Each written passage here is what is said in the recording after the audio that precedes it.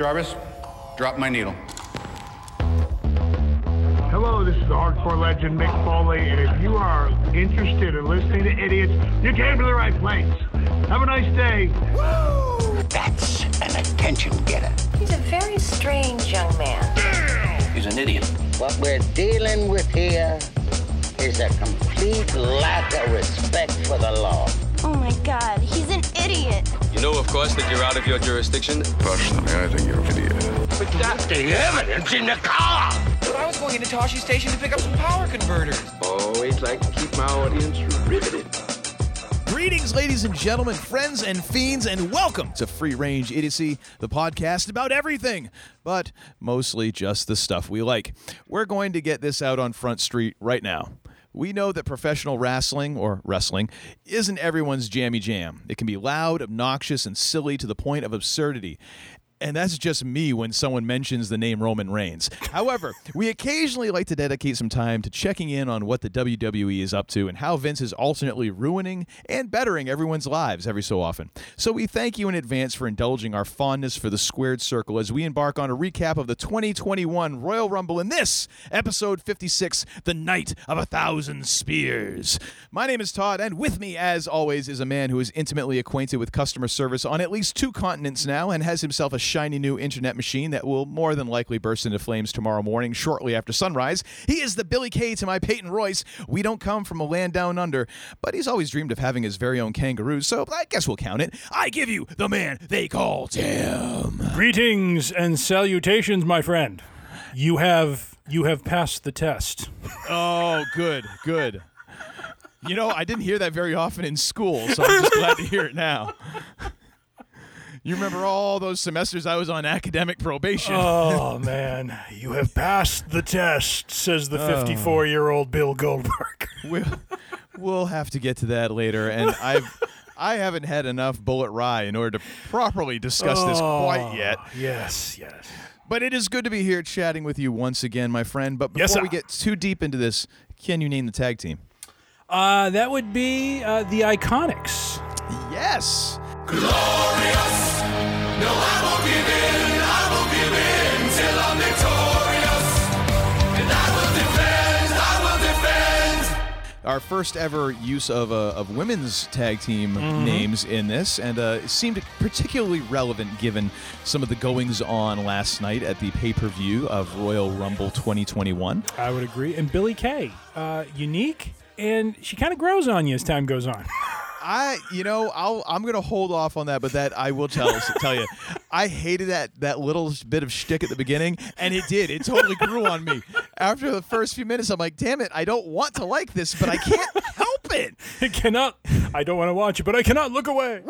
It was like a very weird Australian car wreck. It was, but it was funny.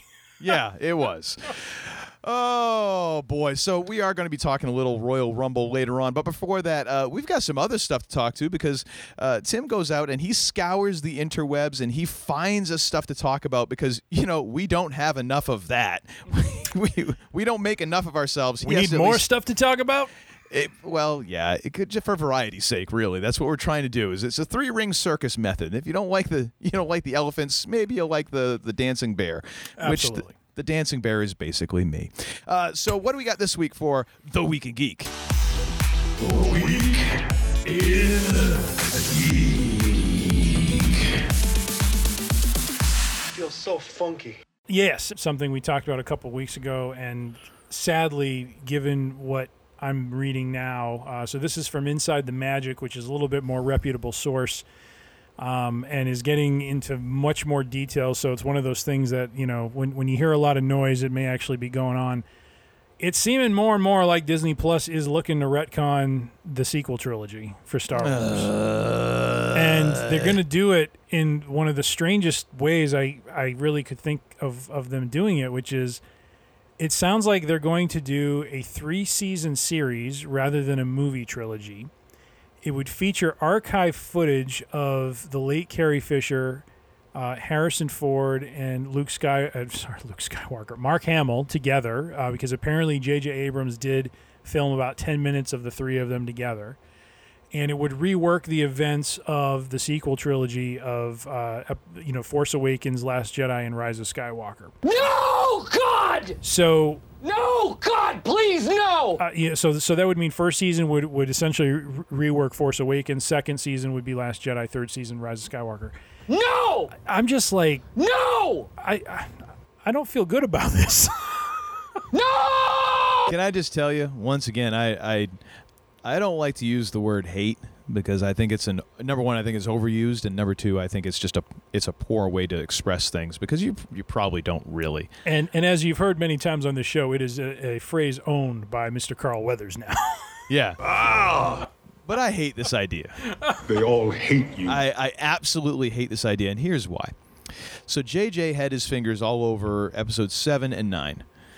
I would say out of the sequel trilogy, in order of preference, I would actually go with 8, 7, 9.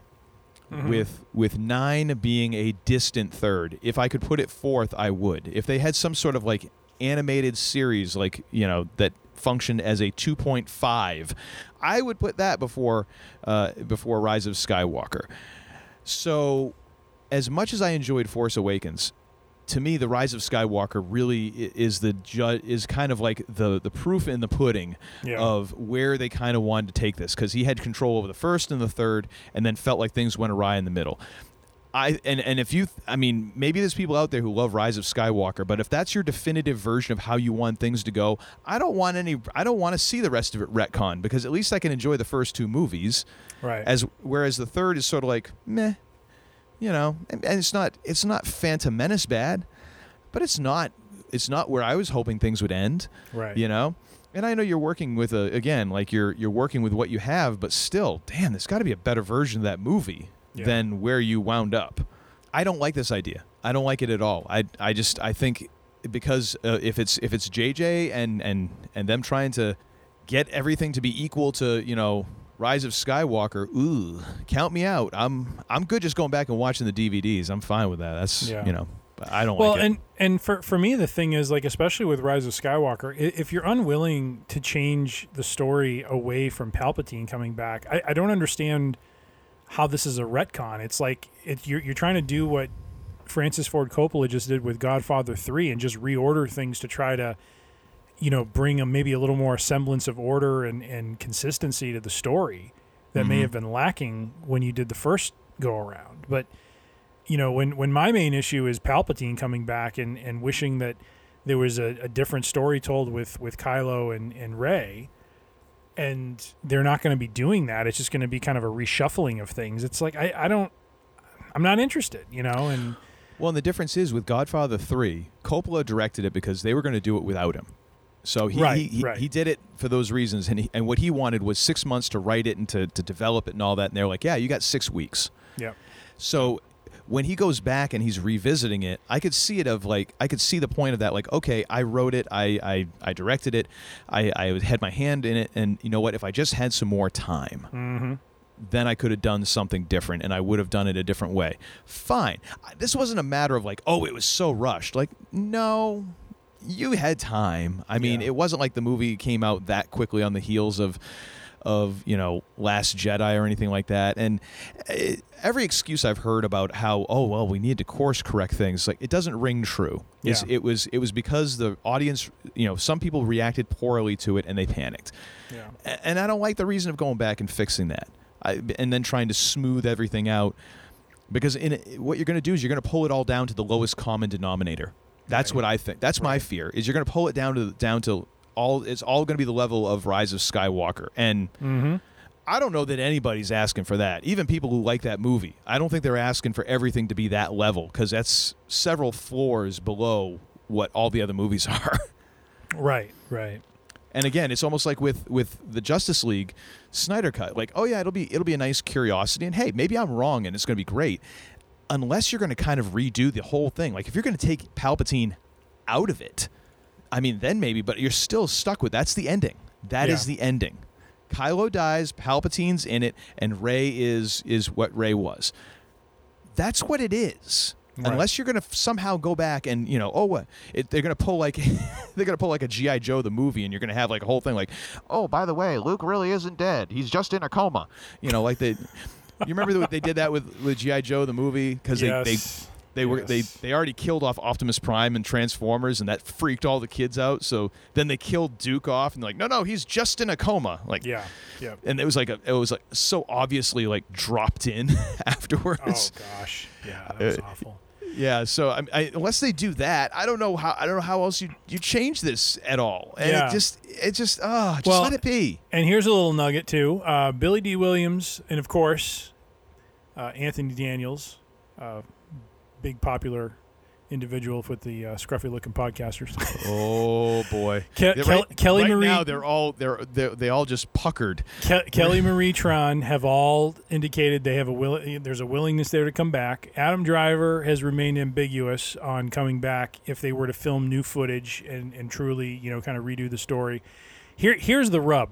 Oscar Isaac, John Boyega, and Daisy Ridley have all expressed they will not return to the Star Wars universe. So I'm kind of thinking, what exactly are you planning on doing then? Because you're either just restitching what you have, or you're trying to film a couple things and working it into the stuff you already have. And it's just kind of weird. It's just such a, just don't do it. Don't do it. No, God! No. Do it. No, God, please, no. I'm not looking forward to that at all. No! Well, and moving on to bigger and better things, because as you know, Uncle Todd has quite the vendetta going with one Vincent K. McMahon. It's not a vendetta. It's just like it's just the fact you just give him money. I'm in WWE Network debtors prison. Apparently, I just can't get out. Can't get out from under this. Well, Uncle Todd is about to become a donor to the Peacock. He is going to be giving his hard-earned simoleons over to NBC as the Peacock has nailed down exclusive U.S. streaming rights to the WWE Network. And if history has shown us anything, Uncle Todd and I shan't be canceling our subscriptions anytime soon.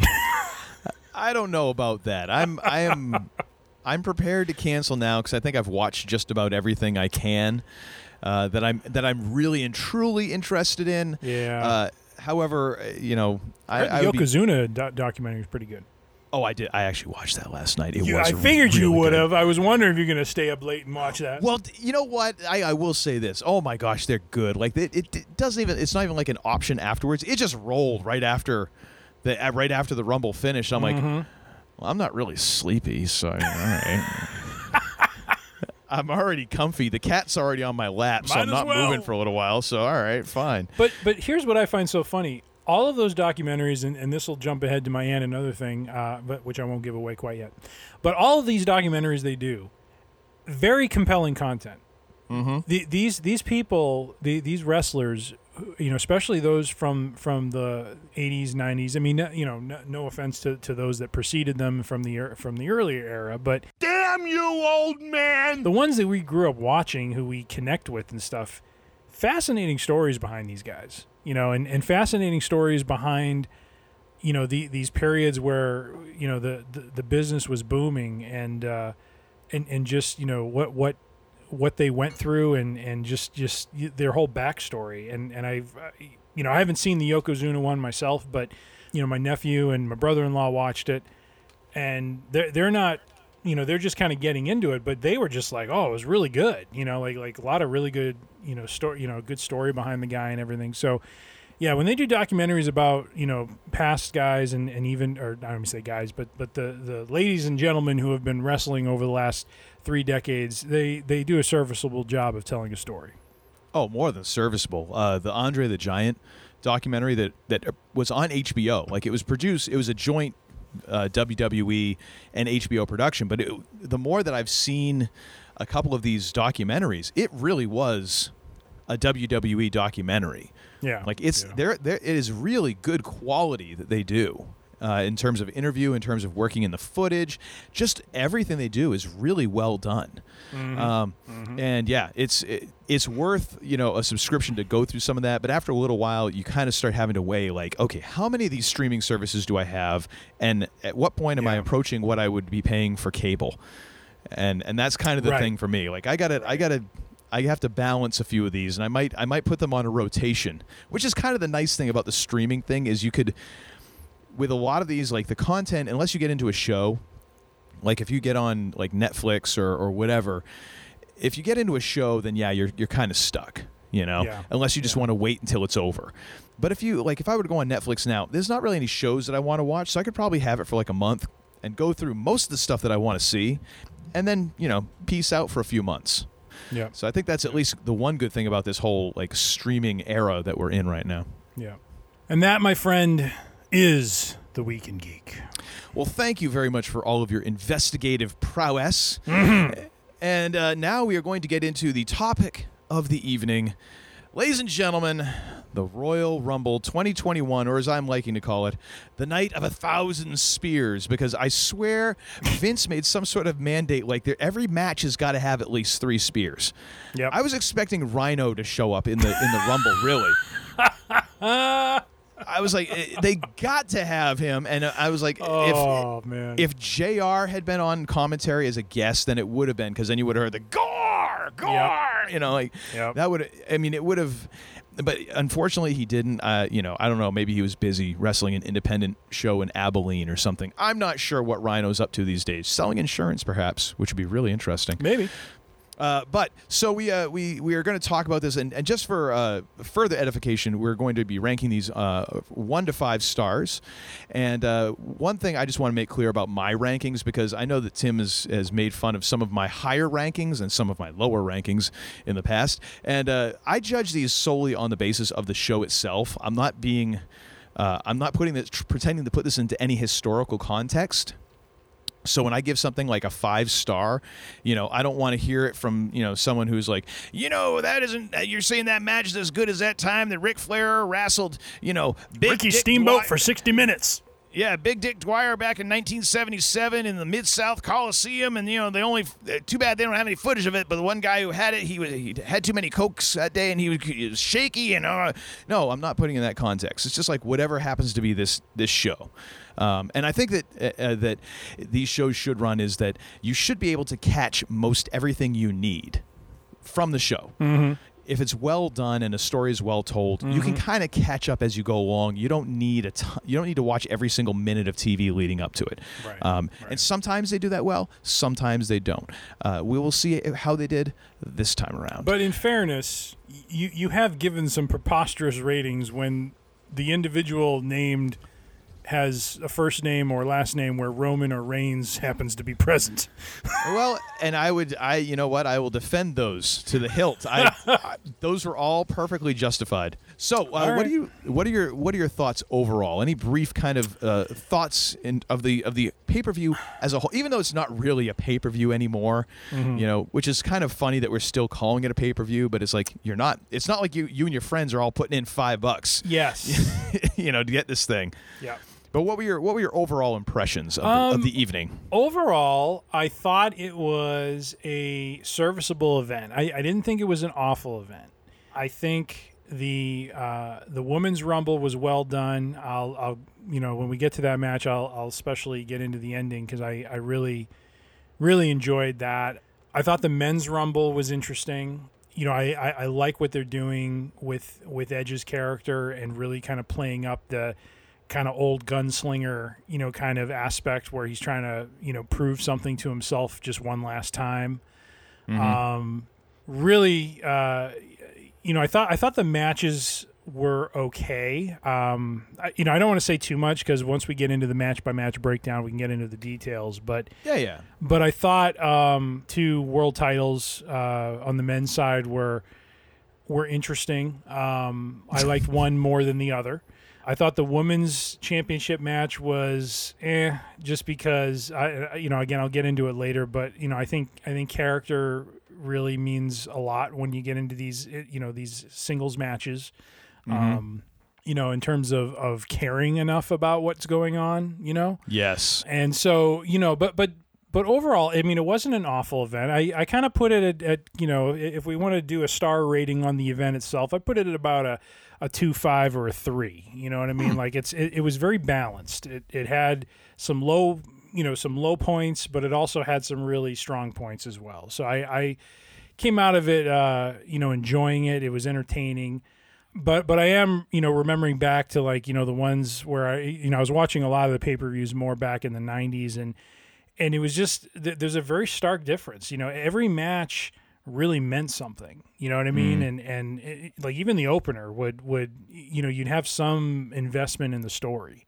And I just don't know that was true for all the matches here. So that's my overall kind of take. What is yours, sir? I would say I was pleasantly surprised. I feel like some of the pay-per-views that we've looked at and some of that I've watched over the past couple of years, because I think it was it the Survivor Series or was it Rumble was the first one that we kind of did a show on? I think it was Survivor Series.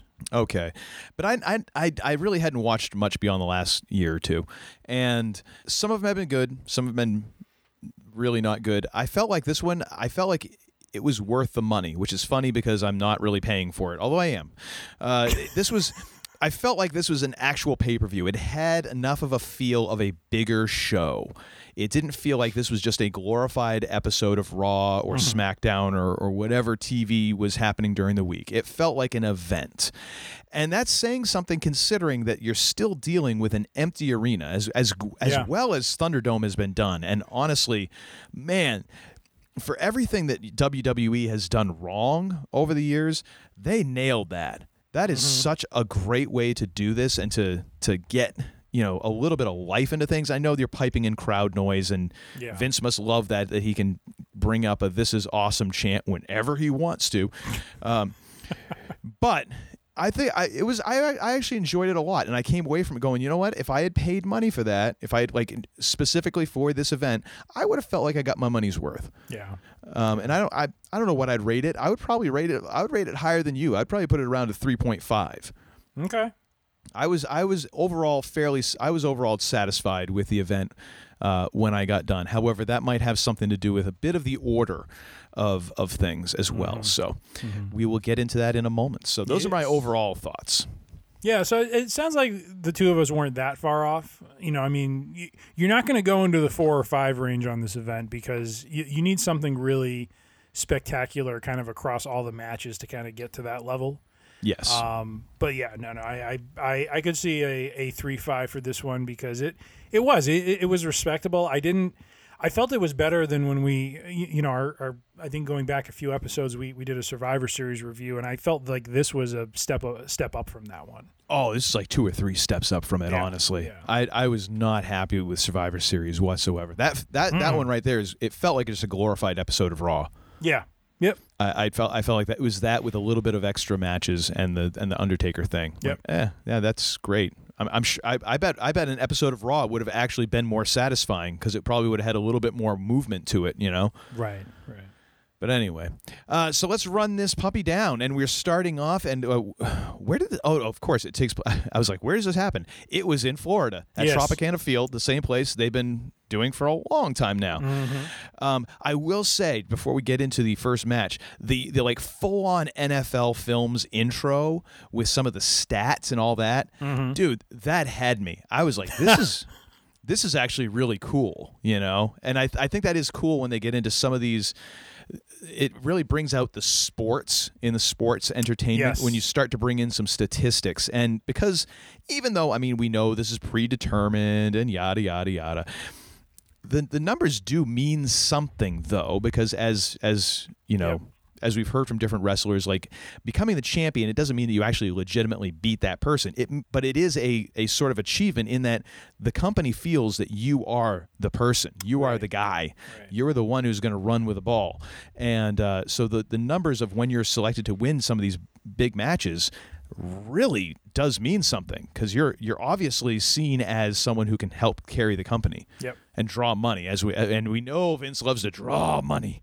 The money. So, Uncle Todd, I'm looking at you. Make money, money, make money, money, money. Yeah, there was a great interview with Paul Heyman where he was talking about the whole promo he cut with Vince in the ring, and Vince didn't say anything, and it was the one where he was just like reaming him out about ECW and running down his dad and all that. He's talking about it, and Vince, and he says, Vince, so Vince, you want to know anything I'm going to talk about? No, just go out there and draw me money.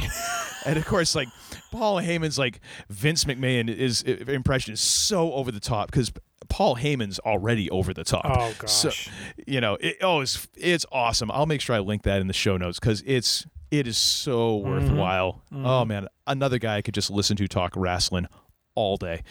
But so our first match of the night, the curtain jerker as it is a championship match. So we have Drew McIntyre defending the WWE Championship against Goldberg. Yeah. Almost feels like one of like that old like Prince Spaghetti, like Goldberg, time for dinner. Oh boy, I really didn't. For like 30 seconds, the Goldberg entrance was kind of cool, and the way I put it was like if you squint really hard, Goldberg almost looks like young Goldberg until you see him, and then you realize, oh, he's 54. Mm-hmm. And then you just kind of get pulled out of it, and all of a sudden, like a 54-year-old dude trying to act like he's this like 30-year-old like just giant killer, it doesn't work the same. No, it just doesn't work the same. I want to hear your impression on this, but I am still not loving McIntyre's entrance. It seems silly to me, really silly. Really. Oh, it's like it's a sword in the stone in reverse. It never goes in straight anyways. It always goes in at some awkward angle, and it looks like he's about ready to fall over because he's leaning on it. Like, oh! Like I don't. That's a real badass dude right there. He almost tripped on his own sword. Awesome. I don't know. It doesn't feel. I don't know. It just doesn't work for me. I could be the only one. I like the visual of him coming out in the Scottish garb, in the kilt, with the long, with the broadsword. Mm-hmm. And the showmanship going on there, is something I enjoy. I think it's a cool effect. I like where they position this, and here's what I find interesting. So I really feel like they positioned this match where they did because of the limitations of Goldberg. And what I don't understand, what I don't understand is why. If you know what you have with him and you know that you're not going to get a long match out of him, why are you having him do this?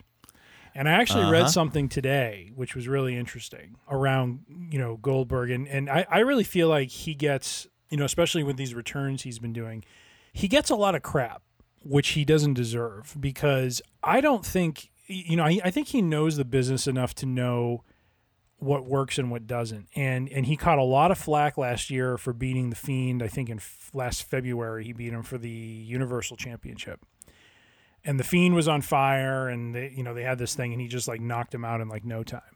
Mm-hmm. And his whole response to it is like, look, guys, I'm not like lobbying for any of this. You know what I mean? he's like, I'm not the one that makes the decisions here. And I'm saying this because during the match with McIntyre last night, he goes to do the jackhammer, and it didn't come off very well. Oh, sloppy as hell. And I read today that he actually he doesn't want to do it. Like he knows. Like I think he knows his limitations, but Vince likes it. Well, the thing is, he almost crippled Undertaker with it. How many years ago now? Yep. I mean, I can't imagine why anyone. I can't imagine why anyone would allow him to do that. Yep. Like if you're his opponent, and especially where you're McIntyre, I mean, is Vince really going to like take the title off of you for that? Be like, no, Vince, do I need to show you the tape of him almost like crippling the Undertaker, like putting him in a wheelchair? Do I need to show you that? I'm as big as the Undertaker. Bill is 54 years old. Well, I don't care how much he's lifting right now. He's not going to be able to lift me and do this move properly. And let's keep in mind with that Undertaker match, it was in Saudi Arabia. They were fighting at a time when it was like 100 degrees, the humidity was just insane. I question the responsibility sometimes of putting two 50-year-olds out there under those conditions. You know what I mean? Like, I guess what I'm trying to say is, like, I'm not trying to, just be a defender of Goldberg, but I feel like, at his age, he really does appreciate the business, and I think he's found some peace. I think there was a lot of tumult that he kind of dealt with when he transitioned from WCW into WWE and his whole like 1 year run that did not go very well. And now he comes back and, I think he has an appreciation for the business. I think he has a respect. Not that he didn't have a respect before, but he just comes back with clearly the right mindset. He's humble. Make him humble. He's coming in to just, do something like when he came back and fought Brock Lesnar, he was doing it in some ways to be that superhero for, his son. He wanted his son and his wife to kind of see, like, this is what I once was, and that's all he really wanted. And then Vince, of course, wants to bring him back because, he's an entertaining guy. He's always interesting to kind of see, but just draw me money. I knew going into this match that, at his age and given what he's done, he's limited to, these matches are not going to be 20 minutes long. Just draw me money. They're going to be short, brawling, high impact, someone's going down within 10 minutes sort of matches. And just draw me money. Putting him first made sense. I understand why they did what they did. Just draw me money. With McIntyre getting speared early on. I just think it's just stupid the way they do this thing and Cole was like obnoxious, if that's even possible, because he's gotten better. But he was obnoxious at the beginning. It was like, oh, the bell hasn't rung, the match isn't official. It's like, okay, so some shenanigans is going to happen now, right? Yeah. And of course, he gets, McIntyre gets speared through the barrier at ringside. And they're doing it to just kind of, and I get why they did it. They're getting McIntyre vulnerable, so that when they do a couple minutes of action, it makes sense. Let's be honest. McIntyre put him down pretty quick. You know what I mean? And given, his character and his finisher and so forth, he's known to do that. He pops that kick out of nowhere and just levels his opponent. And so, I understood why they did it. I didn't think it was a great match. I don't fault the guys, though, because I feel like they were working with what they had. And they did the right thing at the end with having Goldberg be the guy who goes up to him and says, look, and that's where the whole pass the test thing comes from, because that's what he said to him a few times. He's like, you passed the test, and shook his hand, and they had a moment. And I like that moment because McIntyre, throughout his interviews kind of leading up to this event, would go back to where, who he was as a kid, as a fan, watching Goldberg in WCW, and so I'm sure for him, this was like a huge honor to fight someone who was someone he saw when he was a kid and be able to do that. So I like the way they played it out. But, I gave it 2 stars. I didn't think it was, it was a below average match. It wasn't awful, but it was below average. But I at least thought they did the right thing with the ending of it and the show of respect and just, playing it out the right way. Because I really feel like that's the only thing they could have done, because Goldberg's too limited at this point. Just draw me money. I had this at 2 stars as well, because we start off of like mind. Because I appreciate the fact that McIntyre was able to work with Goldberg and his 2 moves of doom. At least John Cena has 5. Goldberg basically has the spear and the jackhammer, and that's it. Yeah. There's no other moves. Yep. There's not a suplex, or did he do he might have done a body. No, he didn't even do a body slam. He's got nothing. He's got no moves. Nothing. Mm-hmm. And this match reminded me of like back in the day when you and I would play PlayStation, and we'd be playing football or we'd be playing baseball, and essentially it would just be like, if it was football, you'd just be throwing long passes the whole time, just trying to connect on an 80-yard pass. Yep. That's all it was. Or when we'd play baseball and you get like the hottest pitcher that you can, and you just throw as hard as you can, like just fastballs, just constantly. Spamming the power move. Yeah. And that's all this was. It was a match of finishers. Yep. That's all it was. Mm-hmm. So I appreciate kind of the way they did it, the way they made it quick, and the way that they kind of, like you said, they injured McIntyre at the beginning to make it a little bit more believable.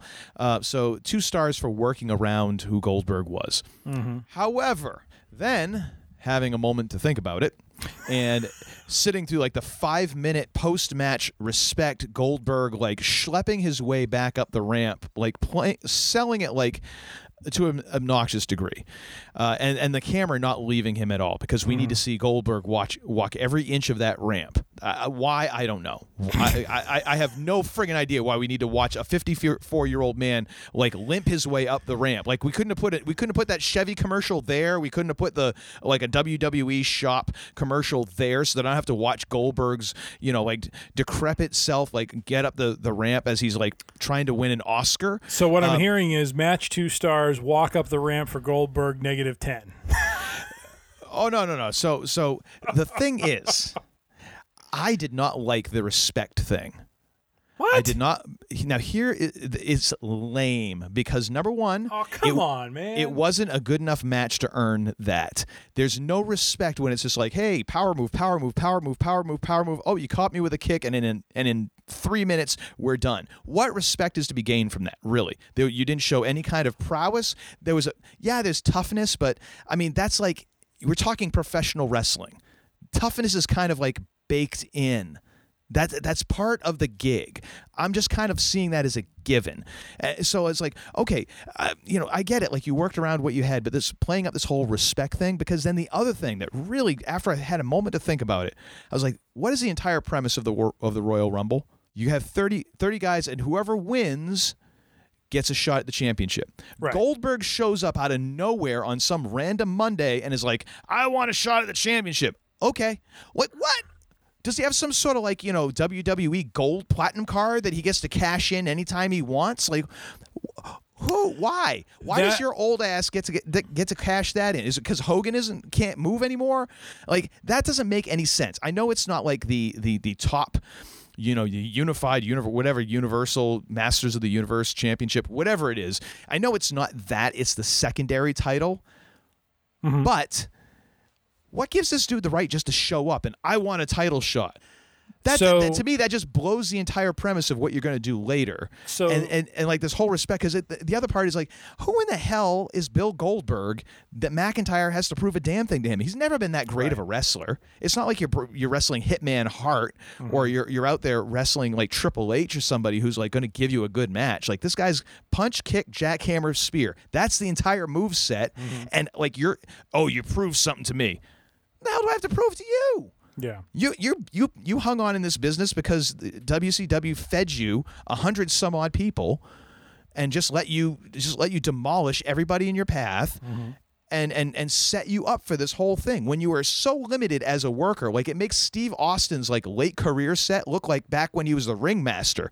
Like, he looks like a technical like wonder child compared to Goldberg in his prime. I mean, and that's like back when Austin, all he had was the stunner, the Lou Thesz press, and like, punch, kick, and all that. Like, Goldberg was less than that. What does he have? I mean, what does it prove anything that you beat him up? Yeah. There's no kind of thing there. So that after it's all said and done, we went from 2 stars to -5.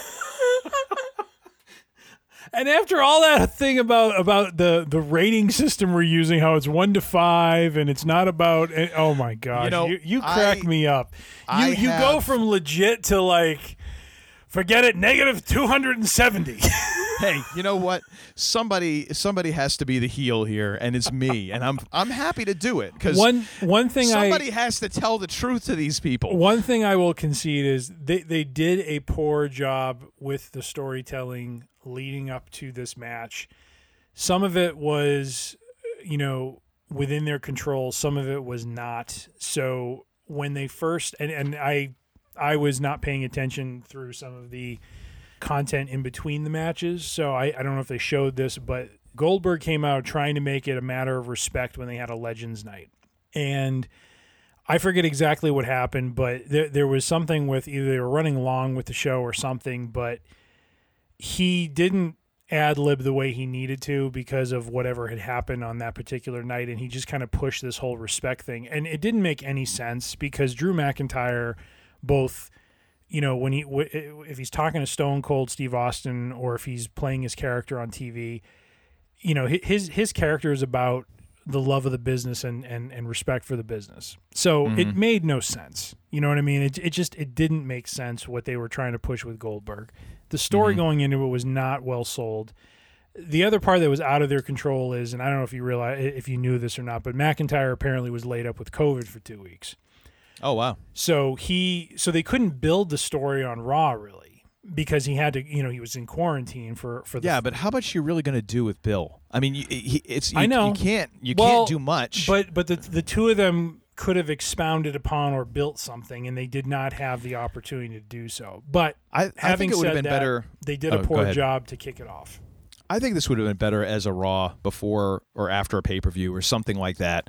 Like this would have been to me a way of like a palate cleanser after some other feud that blows off somewhere that's not a pay-per-view. That to me would have been a much better place for this. This was not a pay-per-view match, even as the first match out the chute. Especially, I mean, maybe on another pay-per-view it would have worked, but when you can only have so many matches in a night, I mean, really, what was there? 5 matches? 4? Yep. Because you have the Women's Rumble, Men's Rumble. Yeah, the Universal. Yeah, you got 5 matches. When you only have 5 matches, you can't have one that is a stinker, and this is what that was, a stinker. You can't do that. Like you can maybe do that on a card where you have like 8, 9 matches, and a regular pay-per-view card. But when you only have that number, it sticks out so badly. There's no way to hide it. Yeah. Anyways, that's my opinion, and not only am I sticking to it. So final tally: 2 stars from me, and how many stars from you? Negative 524. Nope, just -5. Just -5. All right, just checking. I'm keeping it reasonable. I'm not a heartless person. I'm giving him some credit. I said it was 2, and then I had to dock 7 stars for that whole lame ass finish and ending. I like the show of respect. I thought it was stupid. Tugged at the heartstrings. Well, you're a sucker. Good Lord. Oh, man. Oh, what do we got next? It's going to be a good night. SmackDown Women's Championship. The Boss, Sasha Banks versus Carmella. With her sommelier, Reginald, who, by the way, I have no idea who Reginald was, or anything. But during the like little pre-package, the replay, all that background information, Reggie ain't no joke. Like I saw the replay, I'm like, how come we couldn't have gotten McIntyre Reginald for the opening match? I would have loved that. Yeah. That would have been a hell of a match. My goodness, Reggie can wrestle. Although I have a note here I wrote down during the match. 2 words I can live without hearing again. Reginald and sommelier. Well, yeah, that did get a little overhyped. But I do like how he's not a manager or any bodyguard or anything. A sommelier, like I kind of like that. Yes. It's so out of the box of what has been done before. I kind of dig it. I really do. And the other thing I didn't realize, and maybe I'd found this out before, but I didn't realize Sasha was from Boston. I never put the 2 and 2 together. So that was kind of cool. Yeah. Koska Reeves on The Mandalorian, who delivered a tornado DDT to none other than Boba Fett. That's a career maker right there. The one thing I did notice, and maybe you can, I don't know, maybe it's just me, the ladies' championship belt really doesn't feel like it fits. It does not feel like it doesn't feel like it's proportional, because I mean it feels like it feels like it's trying to be close to the size of the men's belt, but it's not proportional to the person wearing it. You know what I mean? Because I think most of the women are kind of about Bayley, Sasha-ish size. Like they're not huge. Yeah. So it really doesn't. Then again, I mean, I guess you could see. I don't know. I don't feel like they've done as good of a job as finding the right size that will kind of fit across the spectrum of bodies that they have on the women's roster as they have on the men's roster. Like we talked about before, like the United States Championship, getting redone and looking like a proper belt. Like I don't feel like they've done the homework to make sure that, hey, this belt's going to look good on everybody from. I think it was more because I believe when they made the belts that we see today, the Universal, WWE, and then the Women's Championship, I don't mean to make it about equality, but I'll make it about equality. I think it was meant to just look the same because, yes, in the past, the women's championship has been was always a more diminutive belt. I don't actually mind it. I mean, I get what you're saying because it's, kind of smaller frame, looks bigger, but I think it looks more impressive. Yeah, you know I just what remember mean? it looking a little odd when Bayley had it as well. But it's a nit to pick. It was just something I happened to notice as she was walking to the ring, and I'm like, okay, that just doesn't quite seem right. Not horrible, but I mean, it was just sort of like, it looks like you could have done a little bit better on that. I, for one, am someone, like, I always, I was always a WWE first fan, but when I would catch like WCW Saturday Night and I would see the NWA World Heavyweight Championship, which is proudly known as the big gold belt. Yes. Wasn't like the 8 pounds of gold or something like that? 8 pounds of gold. I always thought that was what the belt should have looked like. When I saw that and then I saw what Hogan was carrying, that eagle belt that they had in WWE, I'm like, that is such crap. It's like, just... Give me a big gold belt. You're the world heavyweight champion. You deserve the gold, baby. Give them all the gold. I was kind of I did like those old like eagle belts, but then again, it's total nostalgia too. I mean, looking at them now, I'm like, yeah, it's not quite as impressive, but it's what I grew up with. I never watched NWA, WCW, or anything. Anyway, like that. So I think not a whole lot of notes on this one. I really like this match. I really like the idea of Carmella using Reginald as a step for the boost onto the announce table.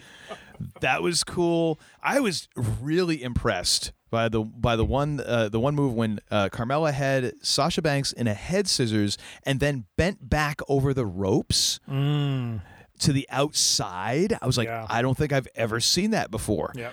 That was really cool. Man, I really felt like there was a really good pace to this match. Really good pace. Like I was really digging the story that was going on within the match. That body slam reversal they did about midway through was kind of cool. Carmella's, and you hear a lot more of this now because you're in, Thunderdome, so it's not true crowd noise.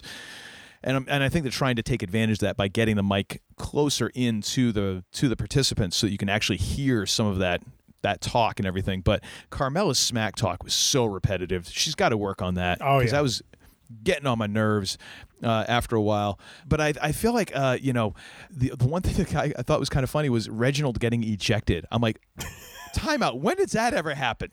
Oh, it's happened before.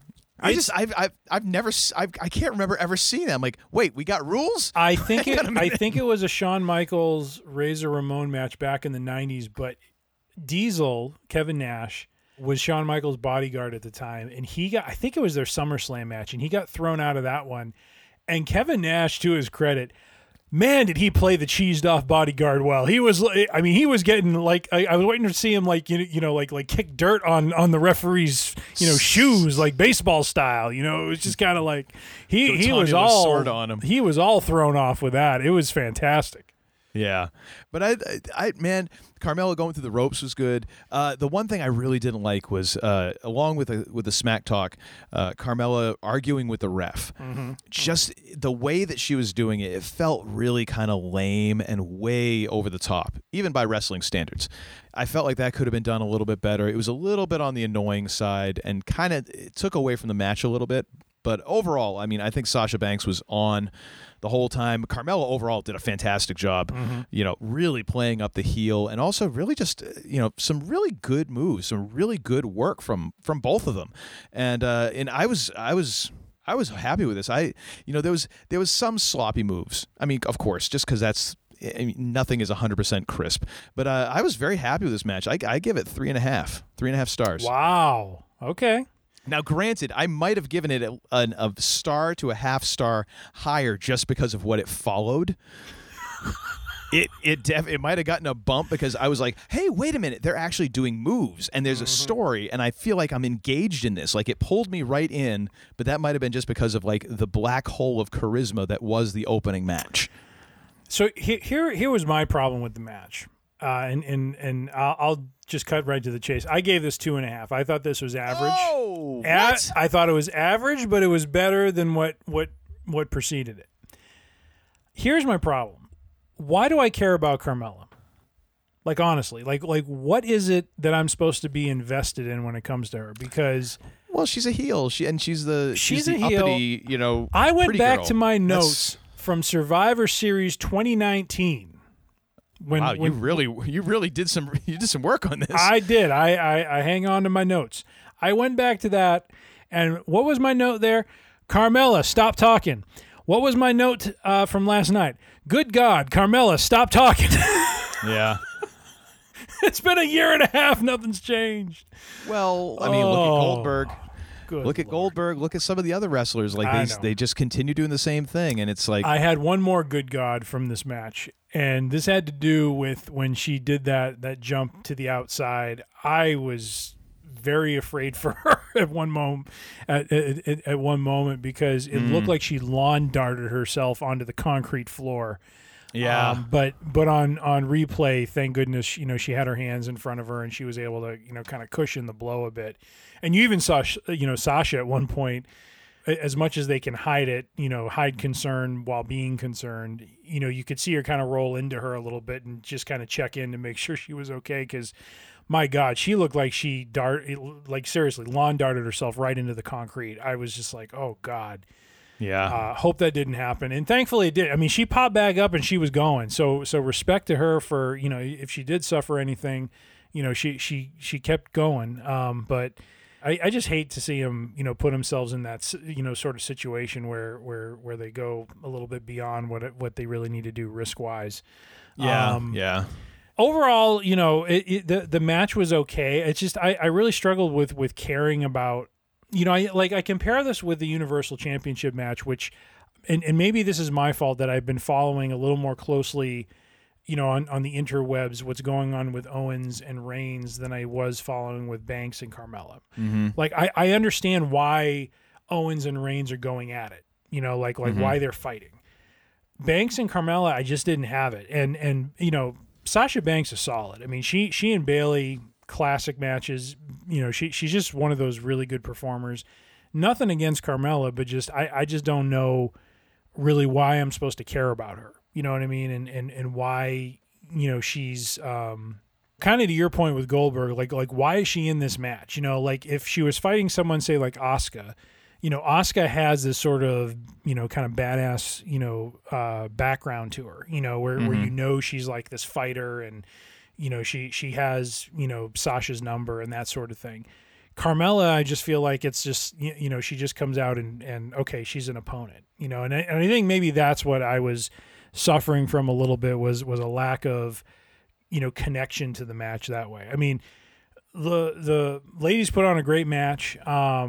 I really enjoyed the super kick combo toward the end of the match by Carmella, where she super kicked her in the head and then or it was either in the gut and then in the head or vice versa. But she did this really cool combo, which I was like, all right, that's impressive. And then Sasha putting her away with a bank statement. That's such an impressive submission hold. So I mean, like I said, I felt it was better than the men's opener, but I just wasn't connected enough to it to go beyond the average rating. So I kept it at an even 2.5. So here's where I think that it actually helps me, the fact that I don't watch the weekly shows. I don't keep up on what's happening. I show up to these pay-per-views and I'm kind of coming in cold. Mm-hmm. And that's why, like, I kind of equate it to like MCU movies. Like I haven't read the entire run of Doctor Strange, but you know what? I know enough. Just as as the story goes on, and I pick it up, and then if I want to know more, I'll go back and look. I felt like this, this helped me because I'm like, okay, well, she's just the bad guy. She's the heel, and Sasha's the face, and okay, cool. Because the last pay-per-view I watched was Survivor Series, and I got to see Sasha and Asuka then, and I wouldn't have wanted to see them again. Like I kind of want to see someone new, and I think Carmella did a really good job. Like that. I still think this is a really good match. And I forgot to mention, and then you had Sasha trying to pull the three amigos suplexes with Eddie Guerrero, and then she managed to get the third one. I forget who one of the commentators was like, well, there's the third amigo, which was a nice little callback. But I felt like that kind of helps me with this because I'm not trying to nitpick that aspect so much. Yeah. And when you do a good job I felt like the commentators did a good job of filling in background, which is what the commentators are there for. They're not just there to tell me like what's happening, because guess what? I can see it. I don't need you telling me what just happened. I need you to fill me in on, the background and what's happened and kind of that whole thing. And I think they did a good job. And then the story within the match kind of just told me the whole thing right there. And I was very satisfied with that match. I thought it was really good. All right.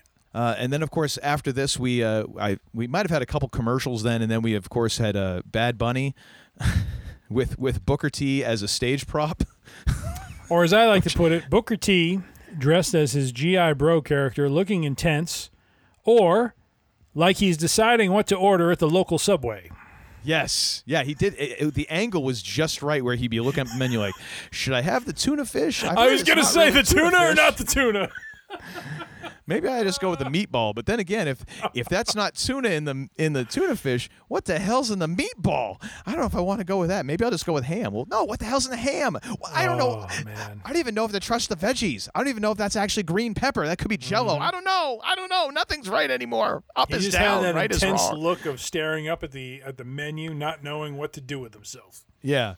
Oh man, I realize I'm officially old because I have no idea who Bad Bunny is, what his shtick is, and I honestly don't even really care. I gave this 0.5 stars. I didn't even bother to rate it. I was like,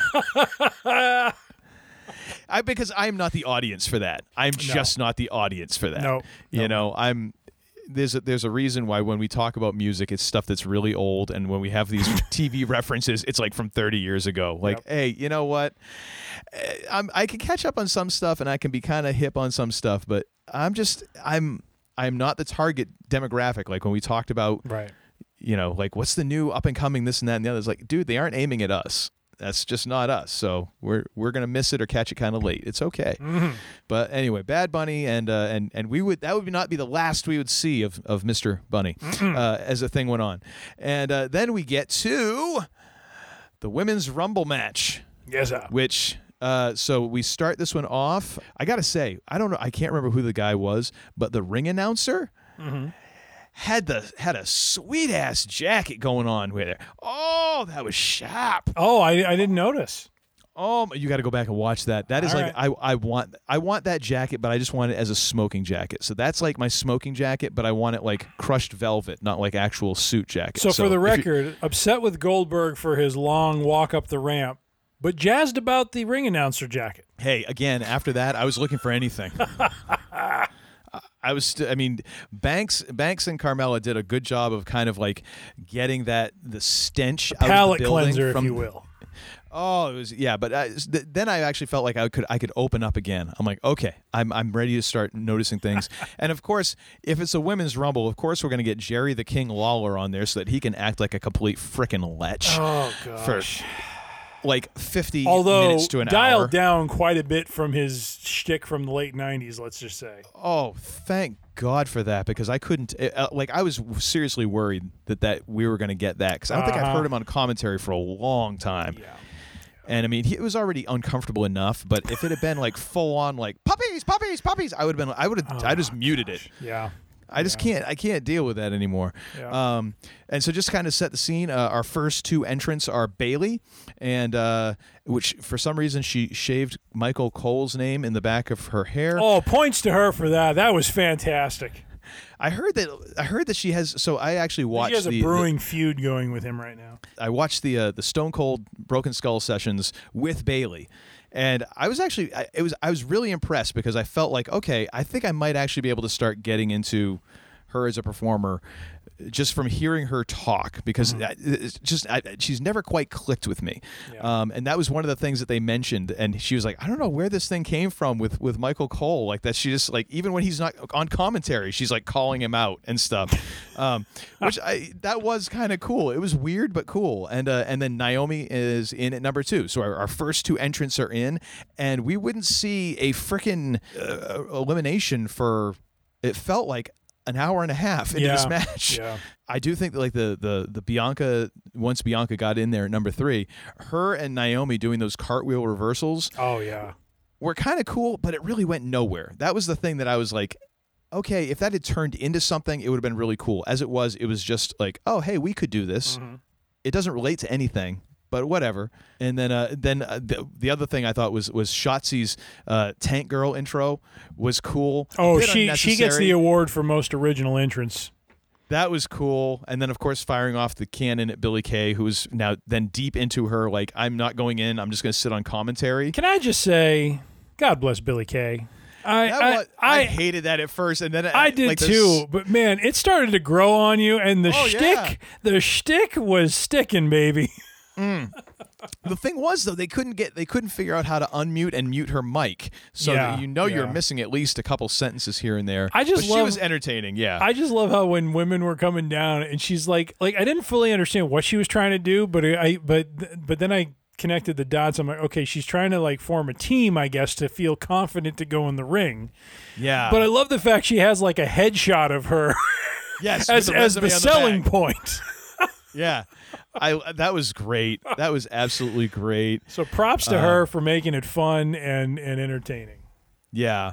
And man, I got to say, like, Shayna Baszler is kind of an enigma to me. Yeah. Okay? Yeah. Because on one hand, I don't know what it is. Like, I don't know if maybe it's the ring attire, but something about her, like the overall look doesn't quite work. And this happens with some of the guy wrestlers too, where you see it's like the gimmick, it's just not quite right. Like it feels like there's like it's the third draft, and if we got to the fourth draft, that would be the final. Right. But it doesn't feel like it's quite done. Something about, I don't know, it just doesn't feel like it's really her.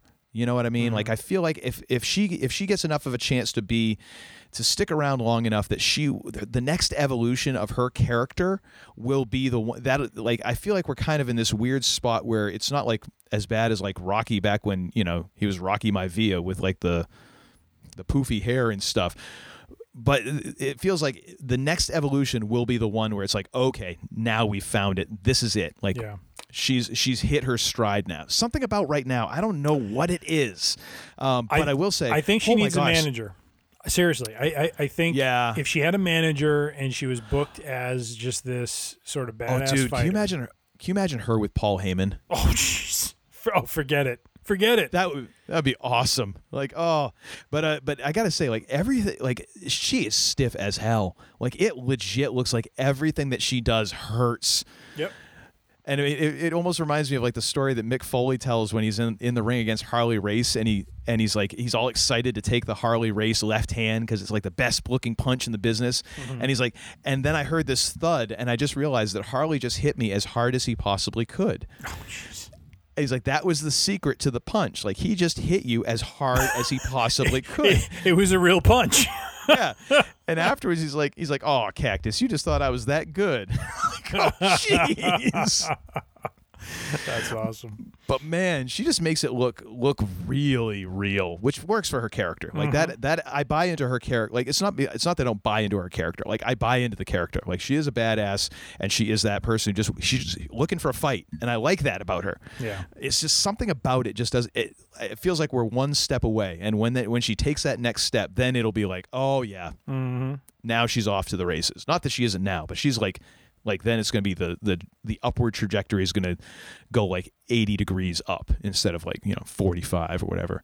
But anyway, I've monopolized this. So what are your thoughts here on kind of the beginnings of it and how this whole thing played out? No, I mean I'm in line with a lot of what you've already said. I like Jillian Hall coming back doing the bad singing bit was funny. I love the Billy and Jilly kind of team that happened there where Jillian Hall kind of agrees to be her teammate. They go in there and start wreaking havoc.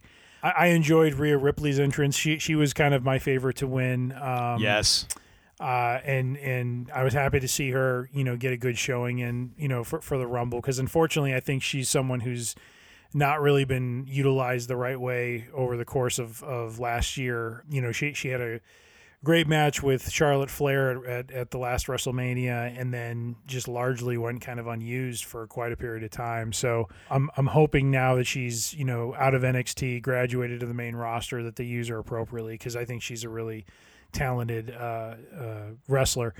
I like the power bomb that she had. I can't remember who it was. Like outside on the apron. Dana Brooke. I have a note on that. Her power bomb of Dana Brooke on the side of the ring was brutal. Oh, Oh man, just brutal. I was really digging Rhea Ripley. Was it Rhea Ripley? Yeah, no, Rhea Ripley. Yeah, Yep. Man, I'm digging her because she has the look. She also really seems like a solid worker. Yeah. And she has like this. She has that kind of Charlotte Flair mix of like athleticism, agility, and just imposing size. Like not gigantic, but she is a head taller than most of the other women competitors. Yes. You know? Yep. But she also has this attitude and kind of the expressions she'll make and the way that she kind of just carries herself. I'm like, yes, that is a person who I want to see a lot more of. She has it. And that's kind of where I feel like, okay, Baszler is missing some of that. Like, I think if you took those two, actually, that's why Baszler needs a manager. Ooh. Yeah. Baszler suffers from the same thing that Lesnar suffers from, which is they can't really talk or be a character on their own. They need someone to be their mouthpiece. Yeah. Yep. Agreed. Other note I have is I thought the transition to the camera angle where it's very focused on the entrance coming down the ramp was kind of cool because it actually ironically reminded me of a video game entrance. Yes. I don't know if you got the same kind of sense, but no, totally. The way the focus is like zeroed in and the high def and the depth of the field. Yes. Oh my gosh, that was so cool. I was digging that. Like it was awkward at first. I'm like, my eyes playing tricks on me? Do I need to get my prescription checked or what's going on? And I'm like, oh no, it's the way that the depth of field and like, oh yeah, I thought that was really kind of cool because it almost makes you feel it was like almost a 3D effect without it being 3D. You know what I mean? Exactly. Yeah. I like that a lot. So kind of moving on, I think into the middle part, when R-Truth came out to do the 24/7 shtick was pretty funny. Oh, wait a minute. So I got to get your thoughts. Nikki Cross. Yes. One of my favorite participants. Like, oh my gosh. Spazoid. I was digging her. I think I've seen her. I think she's been in other events that we've watched. Yeah, she has. Yeah. I might have not been all that like excited about her, but for some reason, like her character just caught me right last night, and I'm like, nice. I hope she stays in the whole time. I'm like, she's a lot of fun, and actually was doing some really good work. Like where they kind of had her come in, I think was perfect with the people who were in the ring.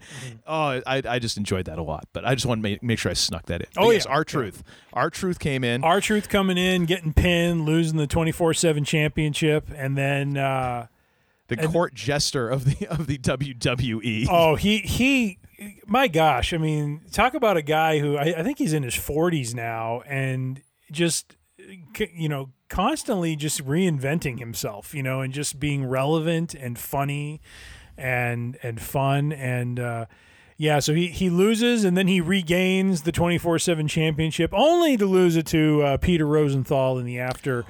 Well, but who did he lose it to in the ring? Because he jumped in the ring and then it was him and one of the ladies. It's not Naomi. It was another. I can't think of her name. Unfortunately, I didn't write it down. I can't. Hang on a sec. Oh no, Alicia Fox. Ah, yes. Which I thought was kind of cool. Like, okay, that's interesting. Right in the middle of the Rumble, loses the 24/7 championship. She's the champ. She gets thrown over the top. When she lands on the outside, I think R-Truth was there to roll her up and pin her. To reclaim. And I always love when he wins. He does that little kind of Irish, sidestep. Heel click. The heel click. Yes, that's awesome. Like, what are you like? You're like a wrestling leprechaun now. Like, yes. Okay. Yes. But I love the commentator. Like, for those of you keeping score at home, Alicia Fox's reign was 2 minutes and 5 seconds. I was like, that's awesome. That is why the 24/7 championship is used the right way. It's like it's not really a serious title. It's just something for fun and yes, just to put it in that frame it that way was just fantastic. Yeah, and all the guys chasing him off and all that was great. And then that was. And then I don't know what your thoughts are. Like my next note here is Lana is still pouty. So I don't know if you remember when we did the Survivor Series show. Yes. Lana came out and was pouty for all that match. She comes out, she's still pouty. So I was thinking of you like, oh, Todd's going to be loving this one. Well, I wasn't. It's not that she's pouty. Like I just the whole thing is Survivor Series, like kind of the bullying thing. It was like, I don't feel like they earned the right to talk about that, or they didn't do it in a way that it felt like that you earned the right to delve into that. Yeah. Her being a pouty here, like it just kind of came off to me as like trying to be kind of a tough, trying to be kind of tough. And so I dug that, and I thought she did pretty well in there. The next note that I had though was Bianca and Naomi, that spot with them hanging on the outside of the ring. Yes, helping each other get back in. Yeah. That was awesome. That was really kind of cool. Like that was a nice spot for both of them, just because I mean, and it was kind of drilled in with the commentators about how athletic both of them are and all that. But I mean, man, they just weren't hanging there for like 20 seconds. Like they were hanging there for quite a while, like duking it out, and it was kind of a cool little spot. And that was the thing I liked about this. The Women's Rumble had a lot of really cool little mini stories happening. Yes. And it was so well done. And I mean, I know some of that's probably, it just kind of worked out right. Yeah. You're hoping for it, but it felt like they pulled that off really well in this match. And it kept me so entertained through the whole thing. I was so in on this match. It's kind of ridiculous. Yep. And then of course we have Alexa Bliss, which I'm like, I do not know the backstory on her or what that is, but I was like, okay, so she's with the Fiend now. I was like, you're Harley Quinn. Okay, I'm getting those kind of like I'm nutty kind of vibes, but the whole like she does a metamorphosis thing. What is that? So she goes from being the jovial character you saw, and again, this is the difference between doing a live show and having the ability to kind of splice in pre-produced segments. She's done this shtick in the past where she comes out in that positive sort of jovial state. And then they do the whole Fiend metamorphosis thing where she then becomes this like darker character where the lights go out, and when they come back on, she's in a totally different outfit. She's has different makeup on, and everything looks very goth, very different, and just very Fiend-like. And they were kind of going that way, but there's limitations when you're doing an event like the Royal Rumble in real time. So so I thought it was appropriate. I was wondering if they were going to do like a Three Faces of Foley kind of thing and have her come out in her dark character as an entrant. That would have been kind of cool. Which I thought would have been kind of neat. I do like the fact that they kind of cut it off quick. Yeah. And that was kind of a nice little swerve. I did dig what she was doing before that. Like I thought she was holding her own in there. Oh yeah. That was good. What do you think about Nia Jax in this match and also in general? I'm curious what your thoughts are. It's interesting because she's given your given Zen who fountain she is running for me right now. I'm just going to say. What's that? Your Zen fountain is running for my sake right now. Yes, it is. I hate to say it this way, but given her size, I would expect her to be a bit more dominant. I'm surprised they didn't book her that way. Mm-hmm. You know what I mean? Instead, they kind of play up this whole thing with Lana and her, and this whole shtick going on where Lana was always getting put through a table by her, and her getting one up on her and that sort of thing, and it was just kind of an extension of what we saw at Survivor Series, playing out here, where she comes in and gets some licks in, and then Lana just happens to pull the rope down and she goes flying over it, and it's like Lana getting one over on her again, but then that didn't last very long. So I just wish they showcase her differently. You know what I mean? Like I think make her a monster and then stick to it.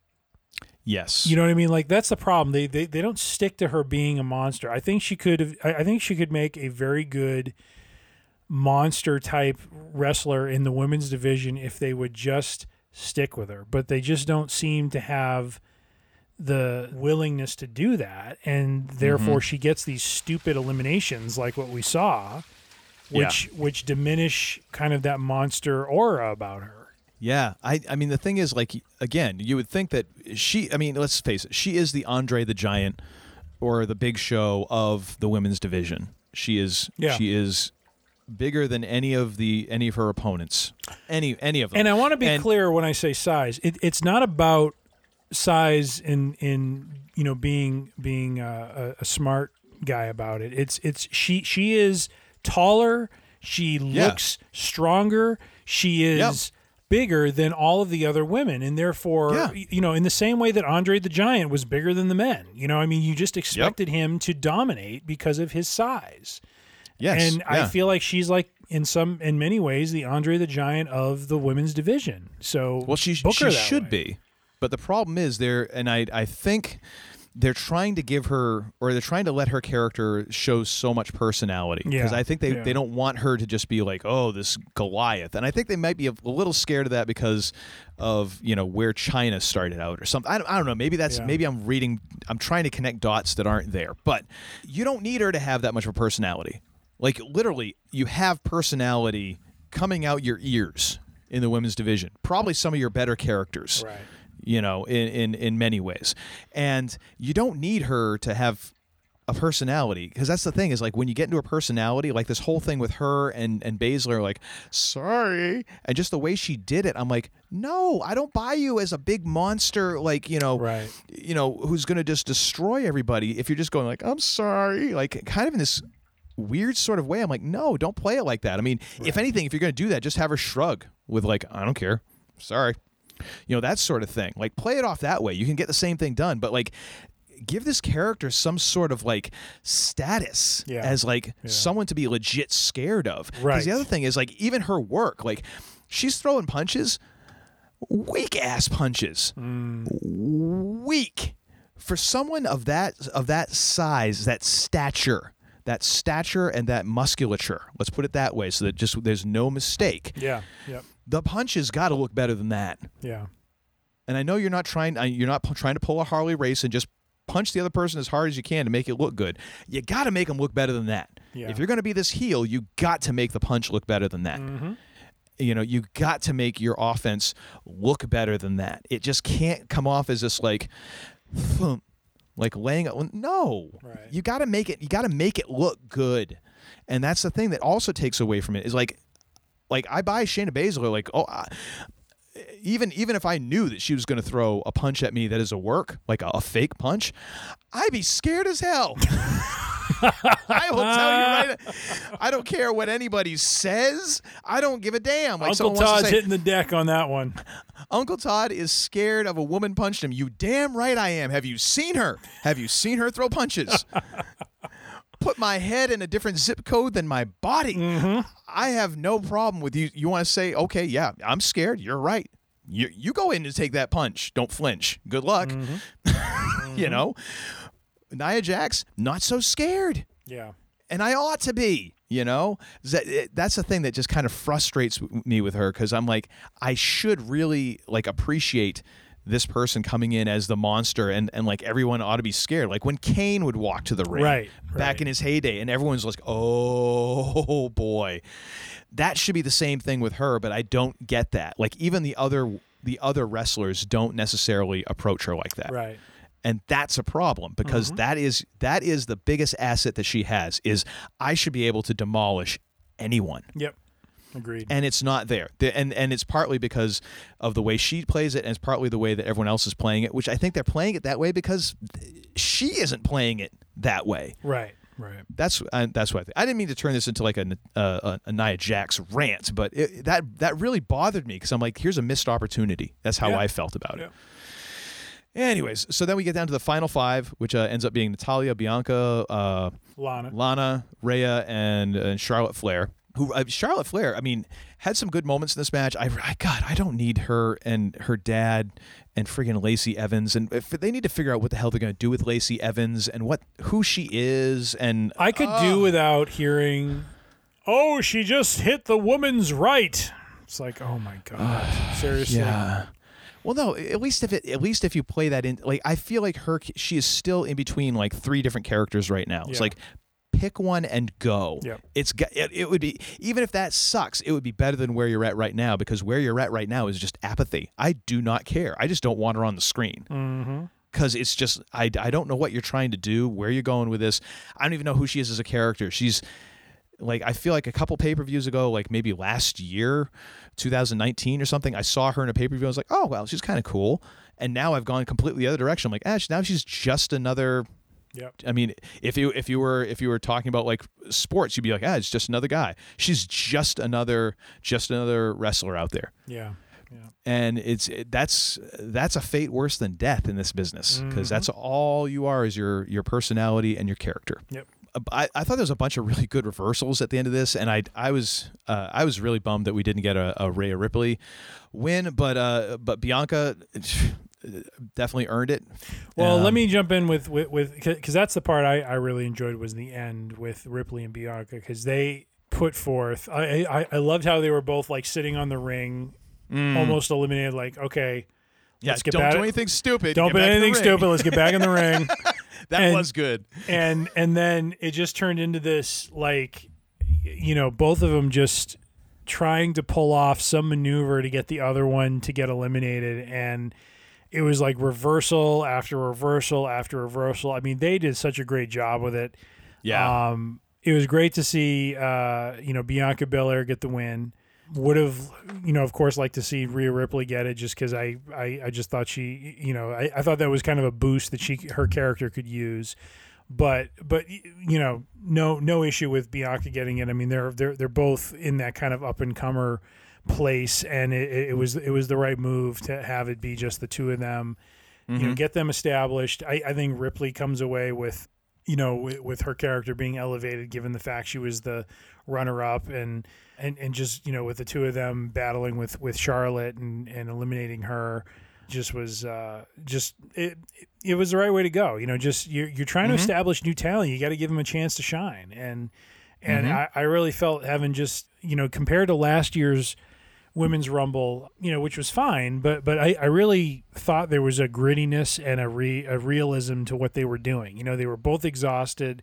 They were both trying to pull out all the stops, and I just thought it was just a great ending to it. So I ended up giving this one 4 stars. This was a very entertaining, very well done, well paced, and fun Women's Royal Rumble. Wow, look at you. That's right. Give me some quality. I'll start doling the stars out. Oh my goodness. Well, I agree on all counts. I was very pleased with this match. I was invested right from the very beginning, and it went all the way right through the end. I was in this match totally, which is really tough for a match like this. I mean, for a match that goes an hour, it's really hard with all the stuff that's going on to keep someone that invested, I feel. Because when I've watched Royal Rumbles before, I kind of wander in and out of attention, and I only kind of perk up when I see like someone, the new who's coming in next, sort of thing. This one, I was into this the whole time. And I did like at first I was a little bit like, oh, they're gonna do like the Bianca interview right after the match. Like, seriously, like, why are you gonna interview someone after they've just wrestled for 56 minutes? This is not gonna be good. But it turned out really good. Like, it actually seemed like there was some genuine emotion there, and it kind of turned into a little bit of like this Rocky moment in ring afterwards. Like, I really kind of appreciated it. And the difference is between this and the opening match, they earned that. There was a lot that went into the match. The match told stories. The match got you to the point where you earned having that interview at the end. You earned that emotion. You earned the right to tug on that heartstring. First match, I'm like, you are trying to tug at my heartstring, and I don't like it. Like, I did not consent to you tugging on my heartstring. I didn't even consent to you coming into the room to look at me. I feel a little awkward. That sort of thing. But so I gave this one 4.5 stars. Wow, nice. And and that's not me trying to inflate it. Like, I enjoyed this match thoroughly, and very tough for a Rumble match to do that, I think. Agreed. So then after this, we then get some backstage shenanigans with Miz and Morrison going to see Bad Bunny, which was, it was okay until we got Booker T showing up and pulling his signature, "Tell me you did not say that." And the line of the night, Morrison, "Can you dig it, sucker?" Morrison saying, "He said it," and then running off. I was like, that's brilliant. That's brilliant right there. They're funny. They're funny. That was great. Miz and Morrison are hysterical together. And then we got the panel from, I guess that's the pre-game show panel. and that was I could have done without it, although it kind of turned out to be kind of interesting, a little inside baseball sort of stuff. Yeah. And then of course R-Truth comes out to do R-Truth things. And then somehow gets fooled into like, yeah, John Cena's over there. Oh, he is? I'm like, okay, now is there an obsession with John Cena that I don't know about? Okay. And then he gets rolled up by whatever his name is. Peter Rosenthal. Peter Rosenthal. Or Rosenberg. It's either Rosenthal or Rosenberg. Yeah, Peter. I'm good with that. I don't care. I don't care. Let's cut to the chase. JBL's reaction was fantastic. This is the worst event ever. No, this could be the worst event in wrestling history. I wrote down the quote. And the deadpan delivery and just his face, just like he was just mortified. It was like he was like, it looks like he was like channeling like Bruno Sammartino watching a Hulk Hogan match, just like just utter disgust. JBL as old curmudgeon is high quality entertainment. Which is hilarious because it's not like JBL was ever that great of a worker. It's not like he can be like, back in my day, we used to. It's like, dude, you were famous for a clothesline. That's it. That's it. Like, that was your big move. Hey, he wore a cowboy hat and a towel around his neck, and everyone hated him. So, well, I mean, hey, whatever you got to do. But that was actually turned into a good time. So I enjoyed that. Which then gets us to, what is this, match number 4 of the night? Match number 4, yes. It's only taken like 2.5, 3 hours to get here, but we're at match number 4 of the night. Universal Championship on the line. Yes, in a last man standing event, last man standing match, which then they so helpfully told us it was like the 21st time that the belt had been defended in this manner, which I thought was kind of interesting. And this is, of course, Roman Reigns defending his belt against Kevin Owens. The head of the table. Fight, Owens, fight. So I just got to tell you, here is the first nit that I will pick. Oh, good Lord. Is there any reason at all that Roman Reigns has to take so bloody long to get into the ring and get a match started? To say that I'm measuring it with my calendar is kind of an understatement. Like, I measured this by my metrics, it took 1.75 Undertakers to get into the ring. 1.75 Undertakers, I love it. And that's a man who is walking as slowly and methodically as possible to the ring as you can do and still be entertaining. And it took longer than that. I'm like, and you don't even have that good of an entrance. You shouldn't take that long to get to the ring. I don't understand why that's part of his gimmick. It's so lame and it takes so long and it gets me like angry before the match even starts. Grief Karga. Like, can we get this thing going? Hate you.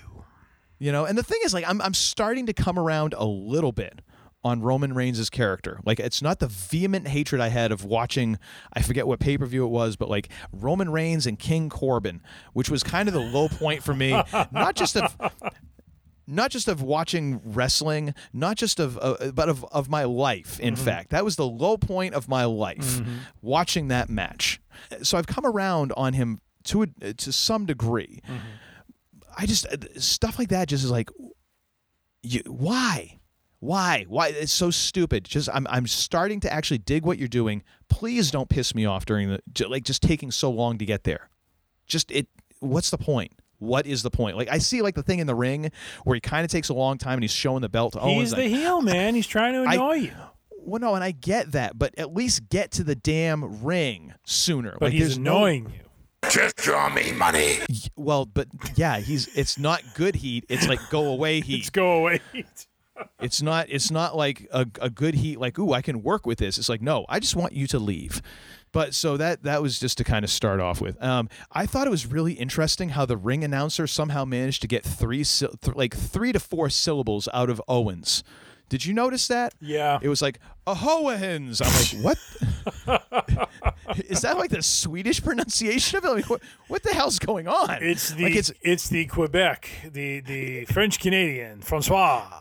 It's like, it's 2 syllables, dude. It's not that complex. Oh, Venice. Oh, you know what it is? I bet he used to work at a Starbucks. Maybe. That's like when you get like Tom and it's spelled like TAM with it's an like umlaut the Disney over it or Plus. something. Yeah.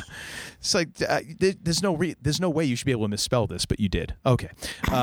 Anyways, I will say, and in the Night of 1,000 Spears, because we got approximately 12 in the first match, and we even had, like, I'm pretty sure it was either Sasha or Carmella dug one out in the second match. Like, literally every match had a spear, at least one.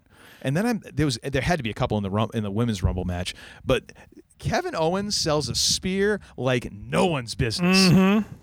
Best sell I've ever seen on that. Yep. I was so impressed by that. Yep. It was great.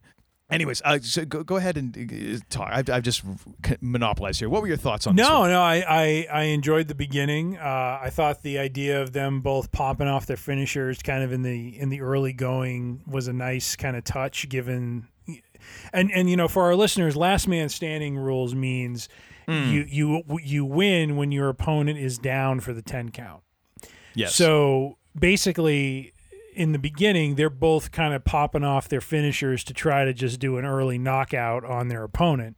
Of course, it doesn't work, but I love just the pace of the match.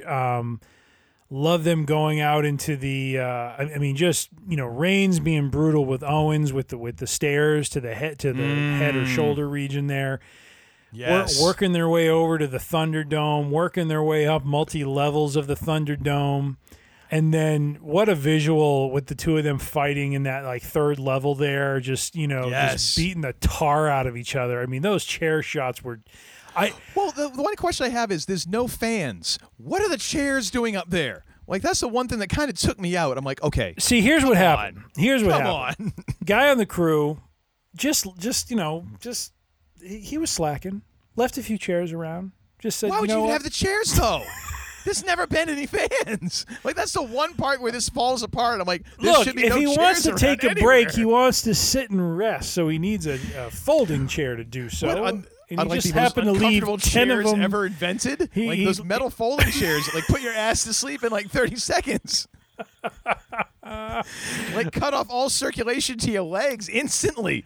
I don't get it. I was okay, texting whatever. with my nephew, and I texted him. I said, "This match is going to be brutal," and it was. It was a brutal affair. They just beat the tar out of each other.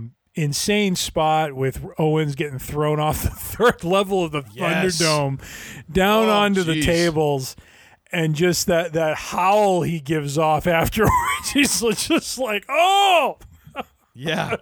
The way I put that is like Reigns was methodically vicious, which is yes what I think they've been trying to go for, and I hadn't really I didn't believe it until this match. Yeah. And I started to believe it. I'm like, I'm getting it now. Okay, you're showing it to me. I'm understanding. Yep. Yeah. But even then, after you guys thrown off the third level, he's up by 9. Gets up by 9. Oh, man. And then just starts kind of wandering the backstage area. And so it's like, okay, he's trying to recover. I get it.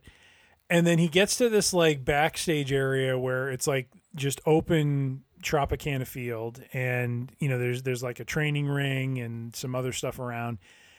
And then just out of the blue. And I wrote this down as hilarious because I just thought this was spot on and just it was vicious but hilarious at the same time.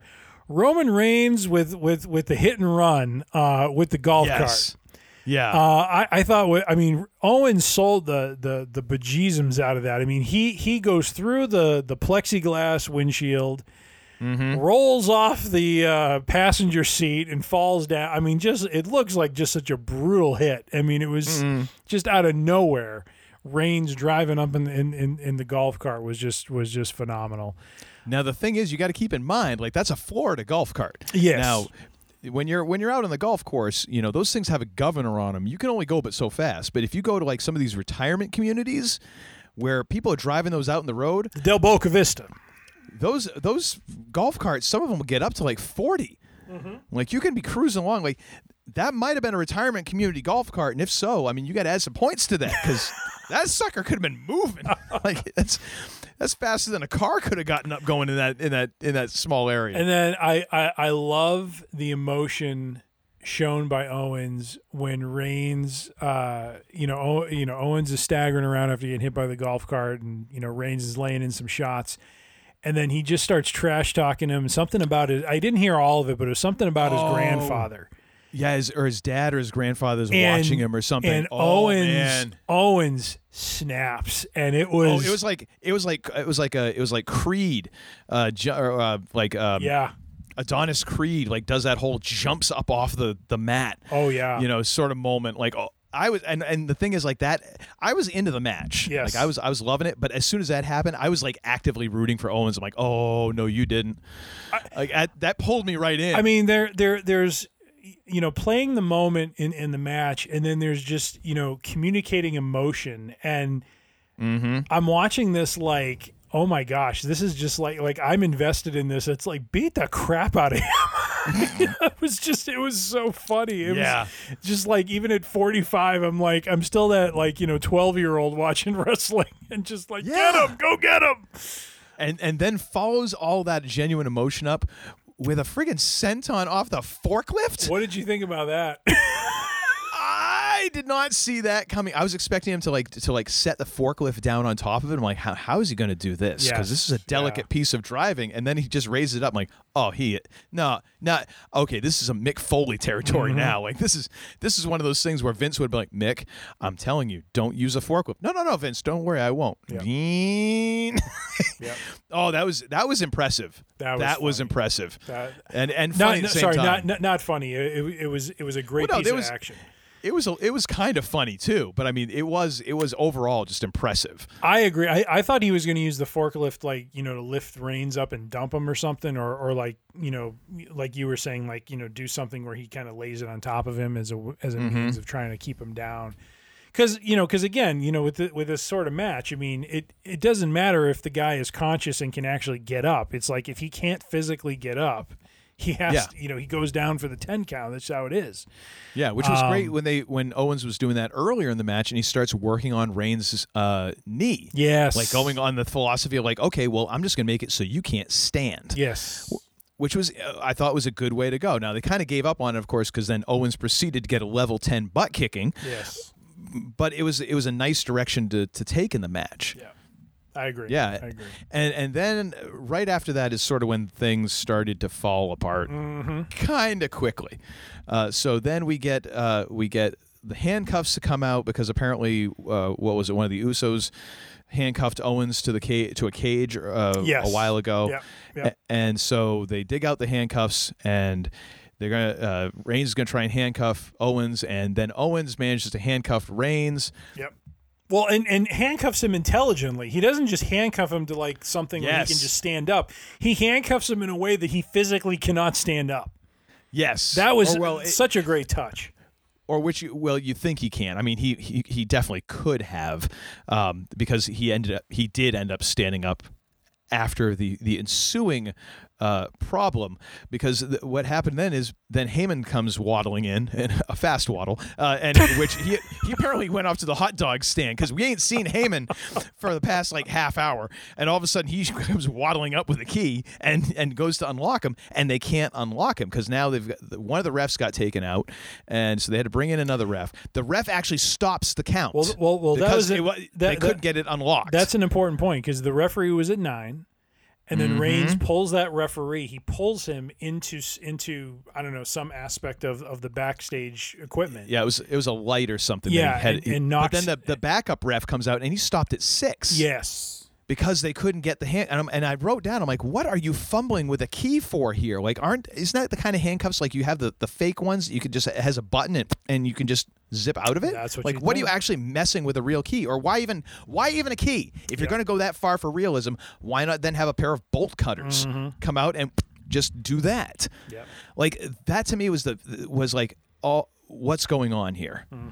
And the one thing I did like is the fact that when Reigns really piled into Owens and legit looked like he had just taken him out, and he rolls off the stage and just happens to land on his feet. Yes. That was a beautiful bit of business because he played it so well. It's he's totally out on his feet. He's standing just because he happened to land in a somewhat balanced position. Yes. And now he's essentially a human weeble wobble. Yep. Yep. Just wandering around. Yeah. And then but then we of course get to the whole thing with the handcuffs, and then very quickly went to the guillotine, and then Owens is down, and that's it. And Reigns retains. Mm-hmm. So I'll go first because I'm sure the entire world is waiting with bated breath for this. My rating for this match. Yes, sir. 4 stars. Okay. Up to the moment when they had to run in with a key with the handcuffs. Because it ruined the match. It ruined. I don't want to it ruined the match because you had to stop the count. Mm-hmm. Mm-hmm. The one thing you have to do in this match is answer the 10 count. Yep.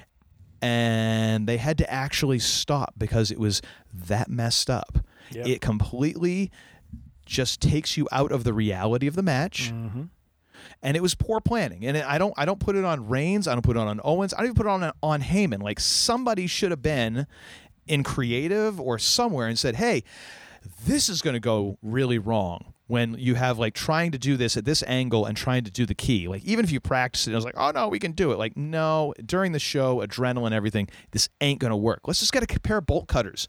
And Paul, you just run in and you're done. Why not do that? Yeah. It ruined the match. And then, of course, because it happens so close to the end of the match, there's no way to redeem yourself for that. Because it basically, Owens is out, and the way that they're playing that is that Roman gets out of the handcuffs and then just puts this one move on him. And the only way that the guillotine actually does a damn thing is because Owens is already 95% out anyways, because it's such a lame-ass move in the first place. That's the only way it's really going to actually do anything, is with someone who's already 95% put away, and it just does that last 5%. So 4 stars for everything up to the handcuffs. -5 after for the finish. Just good Lord. I'm not trying to. I'm gonna actually put that in my rating as that, because I want to say, like, I truly enjoyed the match up until that point, and I would have, if they could have gotten the handcuffs off and done the exact same finish. I would have given it 4 stars. All right. So and that is an achievement for me with a Roman Reigns match. I will grant you that. So my rating, a little different, similar reasoning, but maybe from a different perspective. So overall, I gave the match a 4.5. Overall. The reason I did not give it 5 was because of the ending. So I agree with you that the ending was clunky. The ending was not what it needed to be. However, my issue with the ending was this, which was less about the broken 6 count and the fumbling that was going on with the handcuffs. Why, after having so much time to recover, would Kevin Owens just go so easily and quietly into the guillotine is beyond me. Now, I get that was the end of the match that they wanted. Just draw me money. But because of that delay, so again, similar reasoning that you're using, but from a slightly different angle. Given that delay, you would have thought Owens would have been a bit more with it and could have continued some aspect of fighting. I thought it was very clunky, the fact that Reigns just walks up to him and throws him into the guillotine. You know what I mean? Like that's the part I took issue with. I felt it was a very clunky ending. And it just didn't feel consistent with everything we had seen before. Well, so and I'm not going to argue with you because I agree. The thing I disagree on is I think it should have been I think it should be a bigger discount than just a half a star, because it not only was it clunky, it violated the premise of the match. It'd be like Understood. if you have a cage match and you're supposed to go out over the top, and he went out through the door. Well, you're not supposed to go out through the door, but you just count it. Or if it's a cage match, you're supposed to get out of the cage, and they do a pinfall. Like, no, that's not how the match works. That to me is if you break that 10 count, that's the one thing. Like, everything else is allowed in this match. There's no DQs, there's no countouts, there's no foreign objects, no interference, whatever. You can do whatever the hell you want, as long as you stick to the one thing. And they had to break that. And to me, that is like, thou shalt not. That's the one you have, and you broke it. Again, I don't think it's because of anybody who was actually out there. I put that with management. Like, somebody should have been there to say, this is not a good idea to do it this way. Yeah. And I'm guessing at that point, because you've gone so long in the match, and the match had taken a while. This was a fairly long match. I'm betting that they're like, nope, that's it. Just wrap it up. And you're stuck with that. Now you have negated everything that happened. All of those getting up at 7, 8, 9, 9.5, 9.75. All of that is negated because you just stop the count because you're like, well, obviously he's gonna be down until 10. Obviously. Like, and the thing is, like, he managed to stand up on one foot. He managed to get his ass up off the floor and kind of be up on, and you could have made a case there. Like, why didn't he just do that or something? But instead, he just sat there like a turd in a punch bowl. Yeah. And they had to stop the count, and they just froze. And even the ref kind of froze, like, what's happening? And it's like that to me is like, that's got to be a huge discount because everything that was premised on that, and here you broke the one rule that you shouldn't be able to break in that match. But I don't feel that negates everything that came before it. I mean, it was... Well, it does because it like the entire legitimacy of the end of the match, like Reigns should not have won. And I get it. It's professional wrestling and blah, blah, blah. I'm arguing about it. But he's the in the bad reality, guy. He's supposed to win. But in the reality of it's not underhanded. Like if you tell me that he paid off the ref or something, like, again, give me some logical reason, logical within the context of professional wrestling and the match itself. I'm not asking for real world scenarios. Give me something that makes sense in that reality. We've talked about it with movies. You don't have to make sense in my reality, but in the reality you're setting it. This did not even make sense in the reality that you're setting it. It violated that. You pulled back the curtain, and not only was the great and mighty Oz sitting there, and he's some little shrimpy dude. He's some little shrimpy dude in a stained pair of BVDs, picking earwax out of his ear. It's like the worst curtain pullback that you could have. And aside from I don't know what. Like it to me, it's just like that is such a big you just blew it. And it happens. Like sometimes like that one thing can happen, and it does. It just blows everything you did before, and it sucks, but that's the way it is. So that's my only point of contention with you. All right, but you are entitled. We agree to disagree on this one. 4-5 from me. You have a 4, and then a negative 322. No, just -5. I'm keeping it reasonable tonight. All right. I want for the record to know I'm being very reasonable because, like me a year ago, it would have been negative 355. The fact it's a Roman Reigns match and the two words 4 and stars were even uttered is a huge step forward for you, my friend. So I acknowledge. Those years of therapy are starting to pay some dividends. There we go. And finally. Yes. The Odyssey must come to an end, and it ends with the men's Royal Rumble. Yes. Of which I took no notes because I had no use of my computer at that time. So I'm going to be very reliant on you, sir, and I will throw in color commentary as you go. So we start this one off with Edge and Orton at 1 and 2 respectively. I did enjoy the fact that Edge racing up the ramp to go after Orton. I do kind of like the idea that it seems like now there's a little bit of freedom for guys to leave the ring a little bit. Do you understand why he did that? Not necessarily, but I get just from 2 words. Last year's Rumble. Blood feud. Well, yeah. And Blood feud with these two. It was fantastic that they did this. Yeah, and I mean, and that's again, like I don't feel like I need that. I got it. I'm like, okay, these two hate each other. Yes. I don't need to know the entire story because again, it's pro wrestling. I don't necessarily need all the finer points. If I want to find them, I'll find them. But I got it. I'm like, oh, he hate him and he hate him. Perfect. Got it. Cool. Let's see some people punching each other. And that was good. I got to tell you, Edge's chin. They need to do like a 23andMe thing on that because I'm pretty sure his chin is a direct descendant of Sergeant Slaughter. That chin ought to be on Mount Rushmore. It is epic. Oh yeah. Oh man. Especially when you got the crazed eyes going too.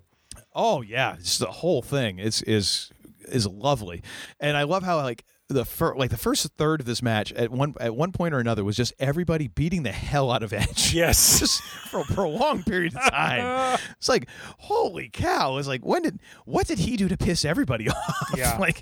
He seems like a fairly nice gentleman, like what happened? And then there was at one point where Orton did like the RKO on everybody in the ring, just laid waste to everybody. And it was kind of like back in the days when Stone Cold would just like stun everybody, including like Howard Finkel, just for kicks. That was kind of cool. I love how even though the women's Rumble had kind of mini stories going on, this Rumble, at least through the very first part here, really just completely centered on Orton and Edge, and that was good because it was a different style match, so it differentiated itself between the women's and the men's Rumble.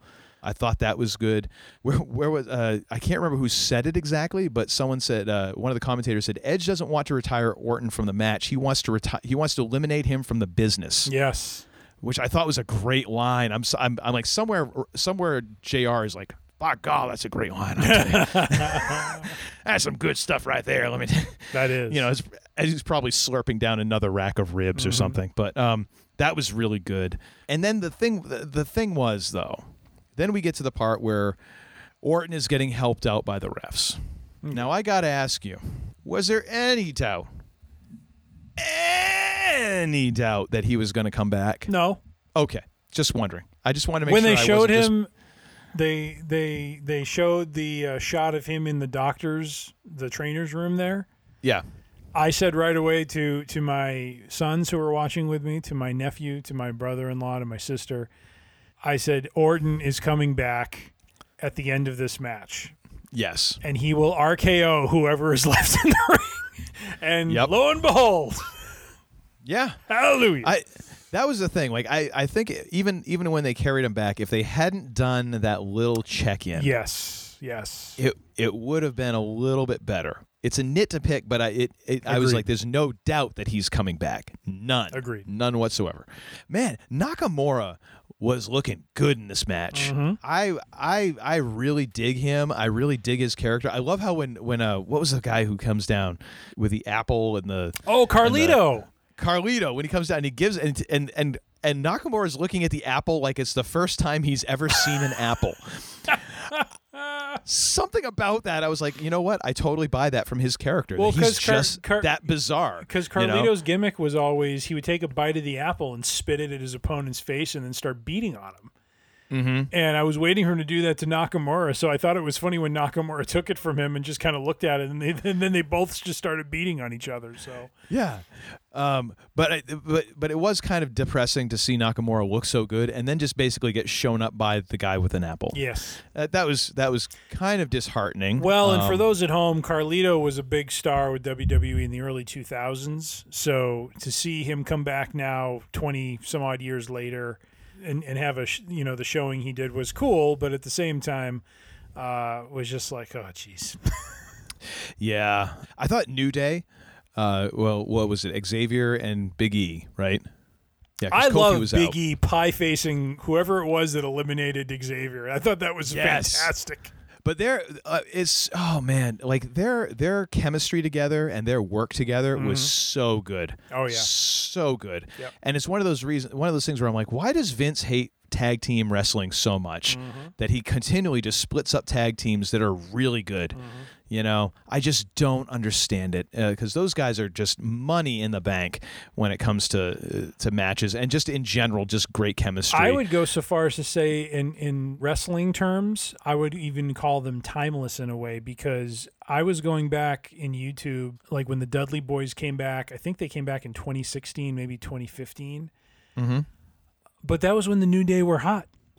That's 6 years ago, 7 years ago. I mean, like, I've lost track of how long those three have been together, Kofi, Big E, and Xavier, and they're just like this constant throughout the 2010s into the 2020s. And even though they're on different brands now, so Big E's on SmackDown, he's kind of doing the singles thing, doing the Intercontinental Championship, and you got Kofi and Xavier on Raw. It's just amazing to me, like you said, their chemistry is just, whenever they get together, it's a party, it's fun. and they bring the energy. Yeah, totally. And then we, of course, get to Bad Bunny getting involved, which I was like... Well, you had a little Miz coming out and just having a conniption on the DJ equipment was pretty funny. So. Which, by the way, did you notice? So he comes out and he beats up the DJ equipment with the Money in the Bank briefcase. Mm-hmm. Did you notice that the Money in the Bank briefcase made a cameo during the Last Man Standing match? No, I didn't. Yeah, go back and watch. At one of those backstage moments, it's just sitting there. It's just sitting out there. He just left it laying there, huh? Yeah, it's obviously terribly important because he just left it sitting there for anybody to see. That's hysterical. That was lovely. So then we got Bad Bunny and his thing, and then because I needed to be kicked in both testicles, then we had Riddle come down because now I got to deal with this idiot. I don't. There's something about you know what? Actually, Riddle has taken over for Roman Reigns as someone who I just find like offensive on a genetic, like atomic cellular level. You don't like the original bro? No, I don't. No, on the bro. I can't stand this guy. And the thing is, like, he seems like a pretty good worker, but I don't know what it is about his character. I just, again, not even in a good heel heat way. It's like, just go away heat. I can't stand the character. I don't want anything to do with him. Although he did seem to do all right in the match, but I was not exactly happy. But then that was redeemed by Ricochet coming down. And this guy isn't human. No. He's not human. He's incredible. And he's completely underutilized. I don't know, like the when he was going up against Daniel Bryan, which I get, like it's amazing to me how much in-ring chemistry Daniel Bryan has with like anybody in that match. Mm-hmm. But yet there's nothing about him that's all that special, like as far as a character or anything. Like there's nothing about him that makes me go, I really want to watch. Like if I heard like WWE is coming to town, oh yeah, who's in the main event? Daniel Bryan. You know what? Maybe I'll watch the John Wick movies instead. Nothing about him makes me want to go see him, but he does really well with just about anybody they put him in the ring with. So I mean, I guess that's it. But anyway, so when Ricochet did like the standing like backflip over Bryan, I was like, what? That's like some like unreal stuff. Like I can't even. I have enough time. And again. Maybe it's because I'm a man who's just about to turn 45, and I have enough trouble getting up out of bed in the morning that seeing someone like just standing there and all of a sudden doing a backflip over somebody from a standing position is just remarkable to me. Yeah. Because at the apex of my physical prowess, I wouldn't have even bothered to even think of attempting that, let alone attempting it. But oh my gosh, he was amazing, just bouncing everywhere, and I don't understand why he is not more utilized. That guy is a remarkable talent. Yep. Misused. Remarkable. Misused. Oh, and all in here we had like Damian Priest, like who was really pretty impressive. Oh yeah. Yep. He is. And then of course, you have Kane come down. Oh, Kane. Mayor of Knoxville, Tennessee. Somebody got to tell Kane that if he's going to show up for these things, they got to give him some warning so maybe he can like get some Plexus, some Jenny Craig, something, because he's like, I mean, I know the dude's old, but you got to drop a couple pounds so you can at least move a little bit. I mean, he's slow. But it was kind of cool where, he comes in, I think he got like 1-2 eliminations to add to his record, and then kind of gives the rub to Damian Priest, letting him eliminate him. So that was kind of cool. And could I jump in on Bryan for a minute? Yes, please. Yes. See, I will again agree to disagree with you on Bryan. I think Bryan, in a lot of ways, exemplifies what we see with like AJ Styles, where those two guys can make a broom look like a entertaining match. You know what I mean? Like I get what you're saying. He's kind of vanilla. Maybe not a Hogan-esque kind of character, but at the same time, he is the master of the Yes movement. He has been on Team Hell No, and he's found a way to connect with the fans. So, oh no, totally. I mean, I get that. It's more of a like in some ways I don't understand why I kind of root for him or why I'm okay with him, because I don't find anything remarkable about him. But he has good matches. Like he seems to be able to work with just about anybody, and I'm like, I don't get it, but hey, I don't need to get it because it works. Well, and similar to Shinsuke and similar to AJ Styles, they work that style of wrestling where they make it look very realistic. You know what I mean? Like the strikes look legit. It's very hard hitting action, and it's it just has a realism to it that is sometimes lacking when with other wrestlers. And so anyways, I just wanted to call that out just because for me at least, Brian was actually my pick to win last night. I thought he was going to have another run at it, and but I'm not upset with who they chose. I know Edge is kind of a bit of a old guard kind of thing, but I think there's something to be said for doing a story this year with that sort of Clint Eastwood old gunslinger kind of character that's going on with him. So yeah, totally. But anyways, with Brian, I just have a slightly different perspective. Oh no, and I understand, I respect that, and I guess just to clarify that it's not that I dislike him.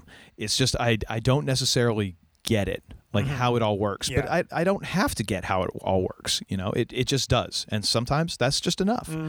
And then so then I had these next three notes in my notes. Corbin. That guy, everyone hates him when he just shows up. This waste of space, this person who's stealing air from smart people and better performers. Oh, my gosh. He schlubs his way to the room and eliminates Nakamura because Vince hates us. And then Corbin eliminates Otis because, again, Vince hates us. Oh, yeah. Mysterio eliminates Corbin, and then my faith in humanity is restored. Those are legit the three notes that I had right in a row. Yeah. And I man, we were all disappointed when Otis got eliminated. Everyone. Oh, I was too. I wanted more Otis. My sons and I and my family on the other side of the Zoom call, we were all just like digging Otis coming down, and especially when he did the worm or the caterpillar as they call it. Yes. It was just like, oh man, give us more Otis, and just too short-lived. Well, he's come so far in like the past 2 years, because I think it wasn't last year's Rumble, or maybe it was. It was last year's Rumble. He was helping save Mandy Rose from being eliminated. Yes, and she was like standing on him outside. Yes. And now I'm like, because at that time I'm like, who in the hell is this guy, and where's the rest of his shirt? Dear God, get him like a long sleeve shirt, something. And now I'm like, you know what? I'm digging this guy, and I was disappointed that he got taken out so soon. But maybe at least Corbin was out too, so I was like, okay, justice served. And then Christian. Oh yeah, that was cool. Freaking nowhere. Yep.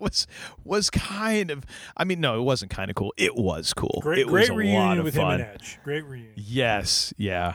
And he was good for what he was being asked to do. Again, I don't know sometimes with some of these guys how much they're actually working, if they're still doing any work, or if they're just coming in. Like, I'm guessing Kane is not doing independent bookings, like they kind of like, hey, why don't you show up, sort of thing. Which, again, was actually going, just a sidetrack to our many sidetracks, when during Undertaker's last ride, when he shows up to WrestleMania and they're like, yeah, we want you to do something. He's like, I left my gear at home. Like, you came to WrestleMania and you didn't bring your gear. He's like, yeah, rookie mistake.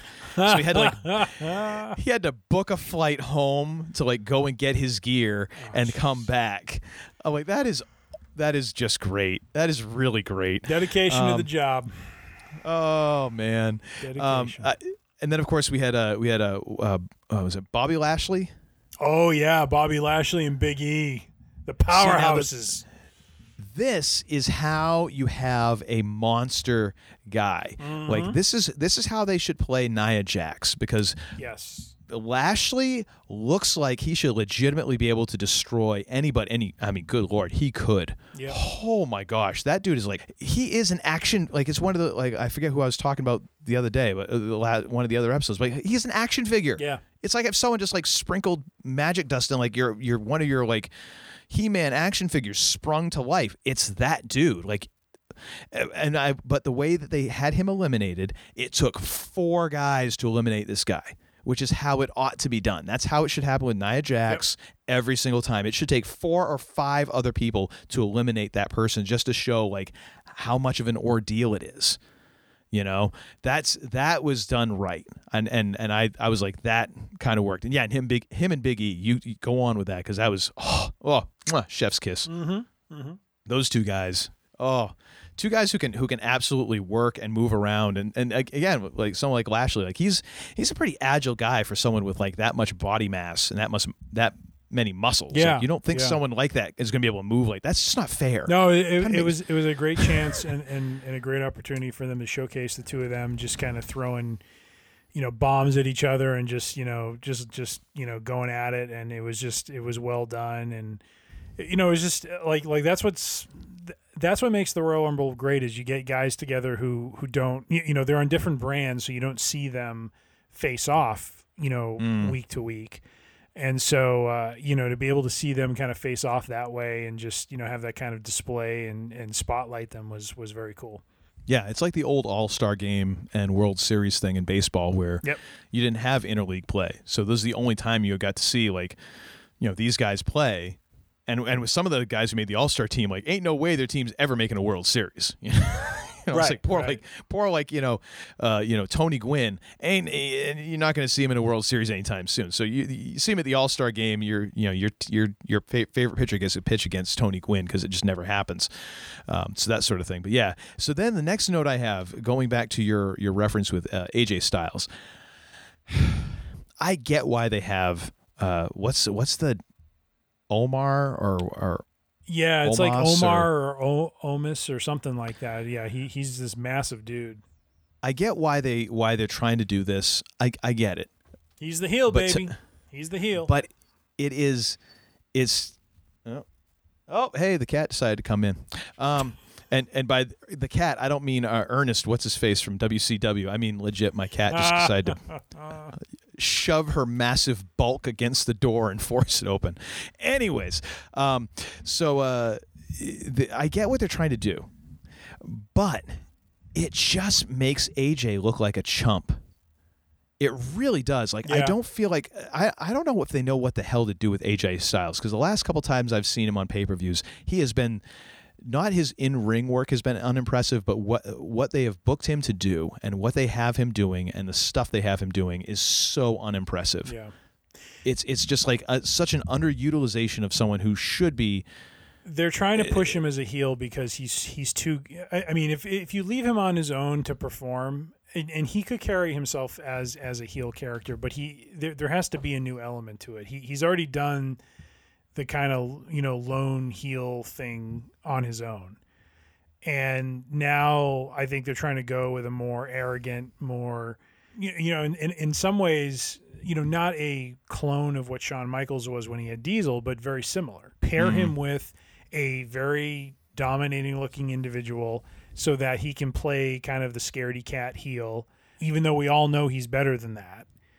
But he just plays that role, and you saw it play out. I mean, his bodyguard pulled two guys out of the Rumble, which kind of you get upset about what happened with Roman Reigns and Kevin Owens, and you have to apply the same logic to this. It's like, wait a minute, how can people be eliminated by someone on the outside?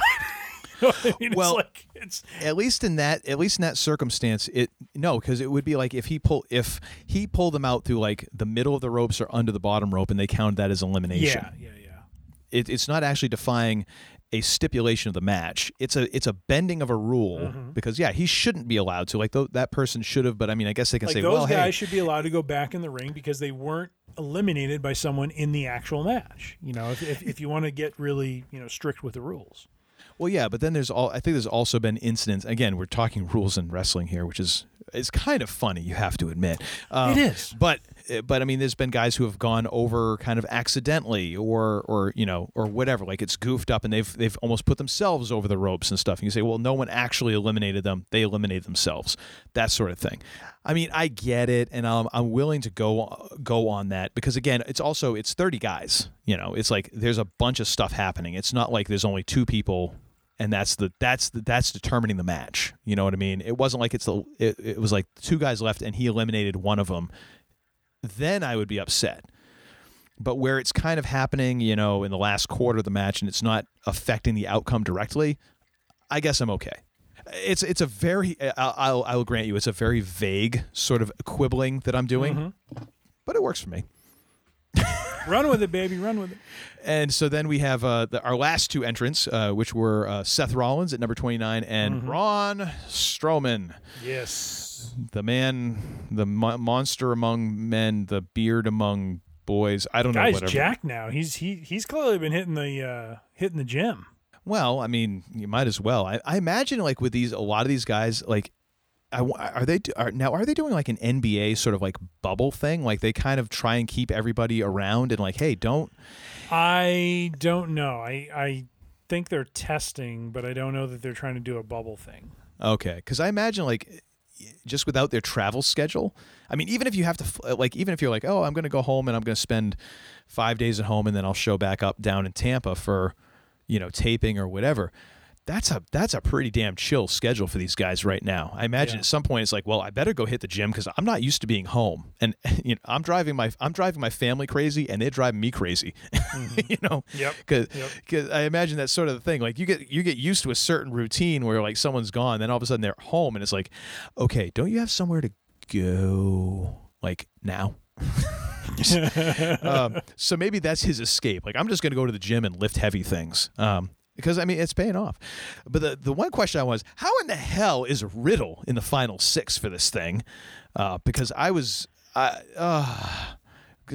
my gosh, it's just, it was making me mad. Got to elevate the young talent. Isn't there anyone else, though? Anyone else who wearing flip-flops? Sadly, right now, no. Okay. But, yes, Riddle somehow ends up as one of the final 6, and... impressive, wasn't he? No. I don't feel I need to elaborate. I think I've said all I need to say about Mr. Riddle. See, there's the Serenity Garden there in the background. Just for you, my friend. Start saying the name Riddle, and we need to have the Serenity Garden. I feel much better now. But now, actually, and my notes actually kind of predicted what you were going to say. When you mentioned Brian kind of relating to a Hulk Hogan-esque character, I actually have this in my notes. Brian is a gaunt, hipster Hulk Hogan feeding off the crowd. Yes, he is. He looks like this weird sort of like the way his... I don't know what it is with his face or the beard or what's going on, but it looks like he's one of those actors who's in the process of losing a tremendous amount of weight for a role, but ain't quite got there yet. It's very weird, very weird. I'm not trying to pick on the guy's physical appearance. Like, you are who you look like, and there's a reason why I don't put a picture of myself on this podcast. I don't need y'all knowing what I look like. I don't. I got a face made for radio. That's he who cast the first stone. Oh, never mind. I'm not doing that. It's just kind of funny to me because, again, I'm like, this guy is kind of mysterious to me, like the appeal. I get it, but I don't get it. Yeah, and then, of course, Rollins managed to eliminate Strowman and Christian. Was that right? Yeah, Rollins was pulling some shenanigans. He went outside. He was kind of waiting to spring on them, and they pulled a little shenanigans with him on that. And he was down to the final 3, right? It was down to him, Edge, and crud, who was the last one? Well, no, it was I don't know because I just have it because Rollins was the last one to go out. Yeah, I have it as Edge eliminates Rollins, and then of course Orton returns. And what did he do? He RKO'd. RKO'd. There we are. There you have it. Edge managed to eliminate Orton, and we get Edge winning his second Royal Rumble. And can we just give props to Randy Orton, because when he took that dive out of the ring, he put some stank on it. You know what I mean? Like I felt like he just elevated. Edge tossed him, and he just kind of made it look. Just there was like an exclamation point on that. Yeah. Like I just got had, even though I sat out for 15 minutes of this match. Yes. Yeah. It was very entertaining, and it just had the right tone to it. Edge had been through the ringer as number 1, and. It was very cool to see him kind of get the elimination and get it. So what did you have this one rated as, sir? I'm going to go with. I felt this was on par with what the women put out. I felt this was a 4-star Rumble. I liked the some of the mini. Huh? Oh, okay, yeah, okay. For a minute, I thought you had that as I was looking at the other match. I was like, I thought you had the 2.5 stars. No, you had 4-star. No. Okay. Both the women's and men's Rumble, I put it 4 stars. I thought the kind of mini storytelling going on was well done. I thought there was, some good elevation of the younger talent. Good to see Big E get some shots in. Damian Priest, just highlighting. Just some of that, younger talent, Riddle, which I know, is one that you're not going to like. But just kind of showcasing some of the younger. The problem is, actually, I just realized, who he reminds me of? A less muscled Billy Gunn. I think that's why I don't like him.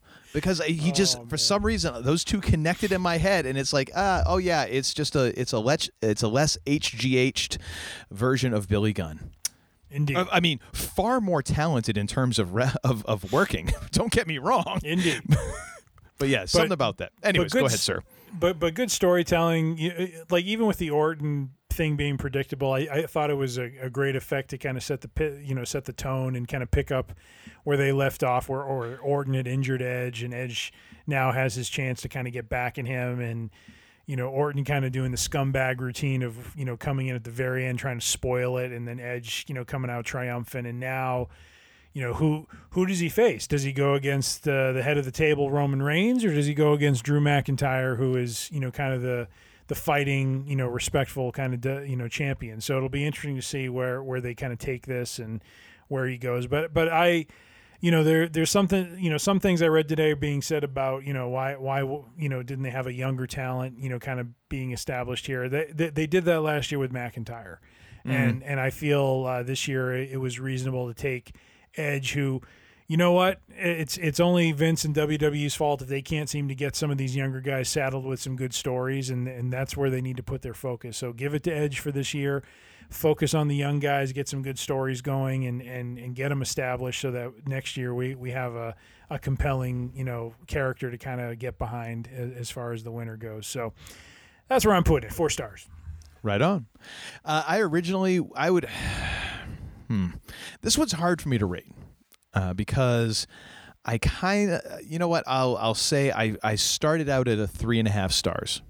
However, the Orton return was just so obvious.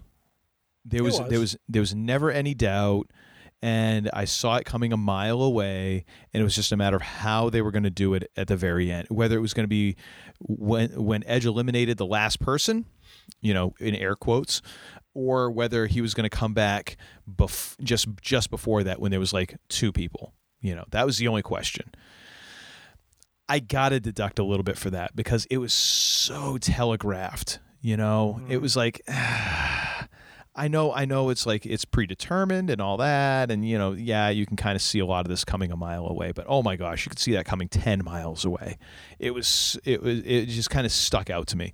So I'm going to go from 3.5 down to 3. I'll deduct a 0.5 star for that because overall it was good. I was invested. And for me, it feels about right because this was definitely not as good as the Women's Rumble. I thought the Women's Rumble was the match of the night. Really? Because there was so much storytelling and I was so invested all the way through. And I felt the work, the moves, the skill level was there. Because again, it continues my trend of every single one of these pay-per-views, I walk away feeling much more impressed with the women's division than the men's division. Nice. I'm just so impressed with what the women's division is putting out and the characters that they're developing there and just the quality of the matches. Granted, it wouldn't take much for the men's matches to be equal to that. Really, it just comes down to not putting like a Goldberg-McIntyre match on first. Yeah. Put someone else in there with McIntyre that can actually, wrestle. Mm-hmm. I mean, McIntyre's capable. He is capable. Just taking a shot in the dark there. I mean, I like the fact that you had Damian Priest in there for a long period of time, and he looked really good. I would have much rather have had Ricochet in there for a longer time than having than having Corbin in there for as long as he was. I thought like the one guy who was in there kind of as the exact way that he should have been was Elias. Like that was it's a name I've recognized. I don't know a whole lot about him except that he's supposed to be like an annoying heel or whatever, but it felt like he was in there, he served his purpose, and then he got out. And it was just the right amount of that character, And it felt like you just start using some of these characters in a better way and developing better stories for them, like you're saying. I mean, why the hell can't Ricochet be doing? I mean, that dude is so talented, out his friggin' ears with talent, and you can't find something for him to do. That ain't his fault. That's your fault. Mm-hmm. That's Agreed. creative. That's Vince. That's whoever's in charge of that. So overall, 3 stars for the Men's Rumble. And as I said before, a very satisfying pay-per-view. I felt I did not feel cheated whatsoever. I felt like my time was well spent. Definitely a step up from Survivor Series. Yes, and I would actually say even a step up from last year's Rumble. Yes. I mean, and that was fun. I mean, hey, there was people. Remember back when we used to have people at these events? Boy, those were the days. And actually, isn't WrestleMania supposed to happen? Because it looks like it's almost the exact same graphics as last year. Aren't they? They're shooting for Raymond James Stadium again this year. I think so. Yeah, and they're I believe they're going to break it across 2 nights. It's going to be Saturday and Sunday. They're going to give it the New Japan Pro Wrestling treatment. Well, they did last year too. Yes, they did. That's wishful thinking, dude. That's wishful thinking. I mean, even considering how lax Florida has been with like, oh no, we're gonna have Dolphins games and we're gonna do this and that and the other. I'm like, dude, COVID's running wild down there. COVID's running more wild than Hulkamania ever did. I don't know. That's just such a good idea, that's funny. But I don't know how it's gonna work. But hey, gotta stay positive, I guess. So we'll see how all that shakes out. But this was really good. I was pleasantly surprised and happy to have spent the time, even though my wife was not impressed with me whatsoever for watching wrestling on a Sunday night. Oh, the look of disgust was glorious. It really was. I seriously, I had a heel moment where as I told her that, and her back was turned to me, I'm like, turn around, give me the exact same look that you just gave when I told you I was going to watch wrestling, and she gave it to me like, yes, do it. Let the hate flow through you. Yes, embrace your hate. You will become more powerful than you can ever imagine. Oh, it was great. And another thing. All right. Well, sir, what do you got for and another thing this week? So in the same vein of WWE and wrestling, on the WWE Network, they have a series of I don't know if you want to call them documentaries or behind-the-scenes kind of episodes, but WWE Untold. Some background, some behind-the-scenes, a view into the pulling the curtain back on the theatrics and the entertainment that is the wrestling industry. Specifically, I want to call out an episode that was near and dear to my heart called "I Am the Game." Which was about a series of matches between Triple H and Mick Foley back in the 2000s, which really kind of cemented Triple H as a main event player.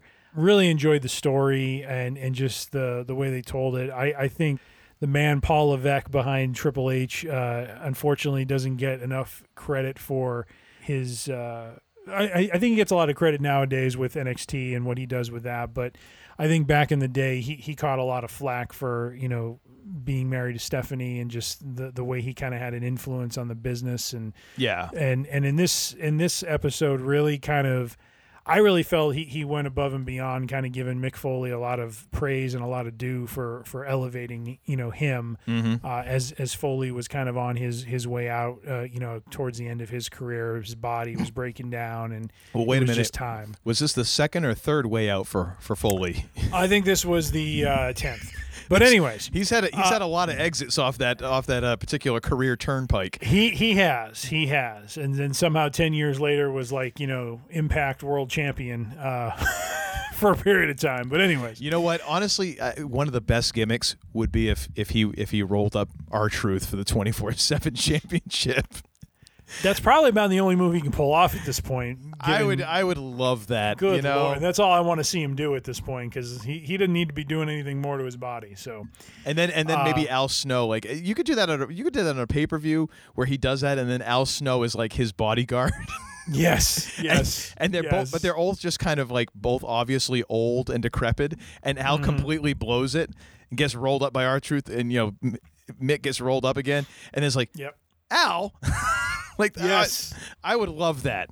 You know what, Vince? That one's free. You just booked a very entertaining segment. That one's free. You go ahead and take that one. We'll talk about the next one I want a percentage, but that one's free.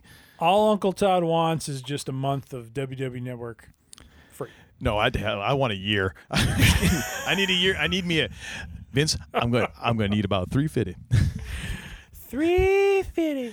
Damn you, Uncle Todd, coming up with your $350. No, anyway. Anyways, but no, just a great behind the scenes on those matches, and just how just the appreciation both guys had for one another. I really like the fact Foley calling out, because I really felt like John Cena dropped the ball a few times during his run, with this. But when Foley comes out as Cactus Jack, if you don't have Triple H selling it as this major thing to have this, kind of sadistic side of Foley come, his character come out and be the thing that he has to face. Oh yeah. Then it has no meaning, and Cena did that a lot. There were a lot of guys who were trying to pull stuff with him, and he just kind of played it cool. And, I know Nash and Hall kind of did that sometimes too, where they just kind of, did the cool bad guy routine.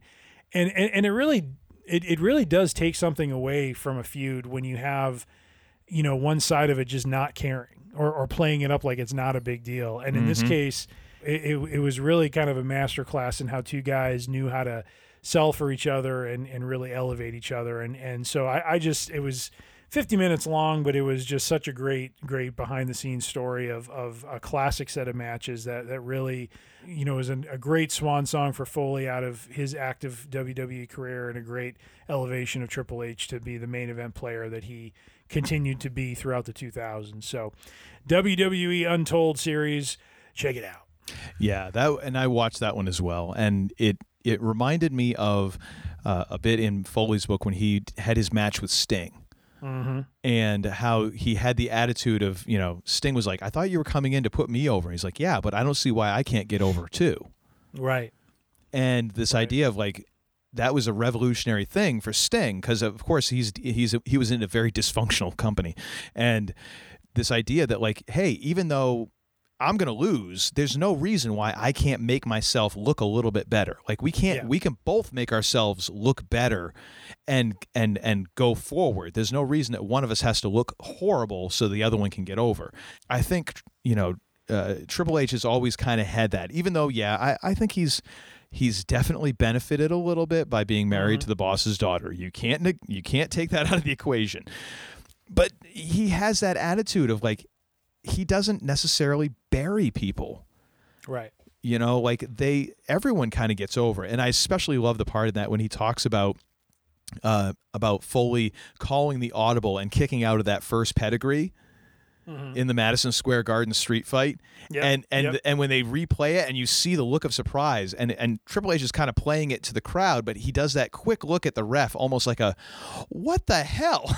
kind of moment. Like, what's going on? Like, that was the end. And of course, because Foley is Foley, wanting to do the finisher on the thumbtacks, like he wanted to take the pedigree on the thumbtacks because Foley is just that guy. Well, and let's not forget what Foley says. Oh, that was awesome. I closed my eyes. I knew, there was a chance. He closed his right eye. He kept the other one open because that's how Foley is. Like, he still wants to still see. He's like, I closed my right eye as tight as I could. And I thought, I could lose an eye. But what about the pop? Oh. Which, I was like... Speaks volumes of this man. Oh, damn you glorious bastard, you. Yes. Here's to you, Mrs. Foley's baby boy. Oh man. Yeah, it is a great show. And I'm going to keep my and another thing kind of in line, very, very wrestling centric. Like we one of the 3 Week in Geek items is about wrestling. We have an entire show about wrestling, and now both and another things have to do with wrestling. Oh my good Lord, what is Orange the world Whip, coming to? Orange Whip. 3 Orange Whips. Yes, please. Oh, such a great cameo by John Candy in that show. Such a beautiful part. Hey, this is Car 84. We're in a truck. Oh, my God. So good. Oh, my gosh. Fantastic. With like 4 like quality lines, he just managed to own that part. Anyways, so mine is for another WWE documentary, and this one is called Ladies and Gentlemen, My Name is Paul Heyman. Oh my God.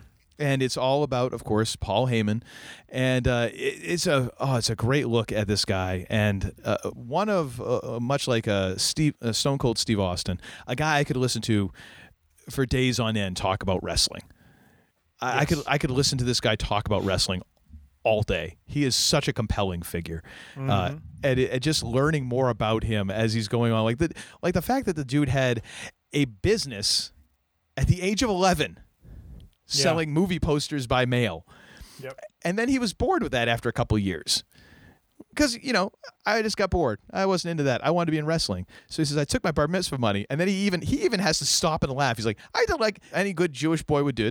I took my bar mitzvah money and I invested in a business. And I was like, you got to be kidding me with this. When I was like 11, 13, I was not thinking about running a business. It just was, this guy is something special. But, oh man, just his life and his experience throughout the business is so great. And just kind of getting a behind the scenes look. And even like Stephanie talking about having to kind of rein him in and like knock him down a couple pegs. Cause it's like, I had to like sit there and think about it. I'm like, oh yeah, Paul is older than Stephanie. Like Stephanie is definitely younger, even though she has the higher position because, well, she was born into the company. But Paul kind of has this attitude where you don't always necessarily equate with like how old he is with how old he is, because he kind of has this, like they talk about like, his smile and the look in his eyes, and like he's still like that 13-year-old kid, and there is a bit of that in him, but just a great documentary about him and him kind of talking about his career before WWE and even how, where he's at with the company now, and kind of spilling a lot of tea about, just everything that happened with him having various fallouts with WWE and then coming back and going and coming back. And it's really well done. Again, just a testament to how good WWE is at doing these documentaries, making them compelling and watchable and fun, and just running the gamut of the emotional spectrum, I guess you could say. Mm-hmm. But yes, definitely check that out. Ladies and gentlemen, My Name is Paul Heyman, which is a great name for a documentary, by the way, as well. So I believe that is about it for this week. I think we've tied up all the loose ends. I think we've snipped all the threads. So at this point, we need to thank all of our listeners. Thank you once again for tuning in. Thank you all members of the Free Range Idiocy congregation. We do appreciate you all gathering and reading from the scriptures of the Idiocy. And normally, we're not going to pass the collection plate. All that we ask is that if you haven't subscribed, if you're new to the congregation, if you would please subscribe. It isn't that much to ask. Just boost the numbers a little bit. Just go a little something. Just help us out a little bit and give us a peek. Yeah, just give us a peek. Just a peek. And you can find us on Spotify. We're on Apple Podcasts. You can find us on Podbean. If you go to freerangeidiocy.com, that'll show you all of our episodes. You can go through and go through and download those like 2-3 times. I don't know if it'll count, but it's all just funny money numbers here on the interwebs anyways. And hey, it amuses us because we're simple creatures. Mm-hmm. So be sure to subscribe, share it with all your friends and family. Let them know that you listen to this fine podcast, and then they'll listen to it and, well, they'll probably wonder about your questionable taste. And that's all right, because we got the numbers, baby. That's all we care about. You can also find us on the social medias because, man, we love us some us. I mean, it's just just who we are. So we love to talk about ourselves, especially me in the third person.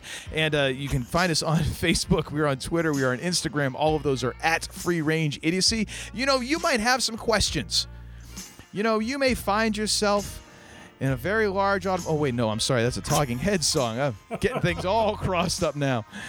Same as it ever was. Don't get a suit. Oh, if we haven't gotten sued yet, I mean, a couple close calls, but you know. So if you have any questions regarding this episode, if you have any complaints, you have any rants, you have any bones to pick, don't send them to me. Send them to Tim at freerangeidiocy.com, and he'll do something with them. He'll soothe your wounds, or he'll I don't know. He might just tell you to, you know, just go send you a recording of the Serenity card. Take a long walk off a short pier. Go pound sand, if you will. And you know what? You might have it coming. I don't know. I'm not into your business. So, but make sure you send all those. If you have a suggestion, we're always looking for suggestions, because as you can tell, we're not that bright, and we are always looking for suggestions for show ideas. So you can send those to Tim at freerangeidiocy.com and let us know what you'd like us to jabber on about, if that would amuse you. And we'll even mention your name here on the interwebs, and you can tell all your friends that you now have fake internet points. Won't that be lovely? So now we've come to the official last segment of the show, and I know everybody is breathing a sigh of relief and thanking God that I'm going to finally shut my yap. And so it's at this point that, as I'm winding down and I'm getting ready to hand the baton to Tim, that I just think back over the show. Cleansing breaths. I try to forget that we ever even talked about Goldberg whatsoever. As a matter of fact, I try and replay that entire match in my head and just imagine that it's Gilberg instead of Goldberg, because that would have been more entertaining. Oh, boy. I ponder whether I've actually started to go insane because I was going to give Roman Reigns a highly ranked star rating for a match. And I say, Tim. Yes, sir. What the hell did we learn tonight? We learned the following things, my friend. Oh, goody. I always like it when you have a list. I feel like I'm good hands. Star Wars, the sequel trilogy being retconned. Please don't. Just please, just leave it be. Just let it lie. Just give us some new content and let's move on. Not just stop in the name of love. Just stop. Just stop. Let it go. WandaVision, as good old JR would say, business is about to pick up King. Oh, it's a slobber knocker going on right now. It's a slobber knocker, is right. Royal Rumble, always an entertaining event. Year over year, just continues to be an entertaining one. Something that we didn't talk about, but yet I feel we learned. Wait, we missed something? Are you serious? We did. Thank you to Dustin Pedroia for the great play, for the memories, as he was part of the championship teams that we thought we'd never see again. Yep. So we tip our cap to the Laser Show. Thank you, my friend. And as a Boston fan, very much appreciate the solid play, the grittiness, and just the memories, as I said, of those fun championship teams. Wait, what'd you say? Finally, what'd you say about memories? Something we have not learned, but something that should be acknowledged. To our Uncle Todd. Oh, boy. A happy birthday to the articulate one this week. I knew you were going to bring that up. Oh, yeah. Damn you, old man! With all that being said, and with Uncle Todd now ruining the day that he unleashed me upon such a segment at the end, be safe, be healthy, be kind, be good to one another, and as always, please, because we just can't seem to remember, hit the lights on the way out. It's like I picked the wrong week to quit drinking. I beg your pardon, what did you say? Damn! You're such a disappointing pair. I prayed so hard for you. Get out. And don't come back until you've redeemed yourselves. Sorry for the remote rendezvous, Mando. Send him home. Just send him home. Time to go home there, Ball. Son of a bitch, Paul, why didn't you just go home? That's your home! Are you too good for your home? Answer me! I was gonna take the high road and just say thank you and leave. Don't take the high road, Paul. But I have something to say to you! You're wrong. Shut up, Wesley. Did you give me my cheese whiz, boy? Hi. Want to hand me the mic? Thanks a lot. Hi, this is car, what number are we? 55. Car 55. We're in a truck. Damn! Oh, Johnny, I apologize. I forgot you were there. You may go now.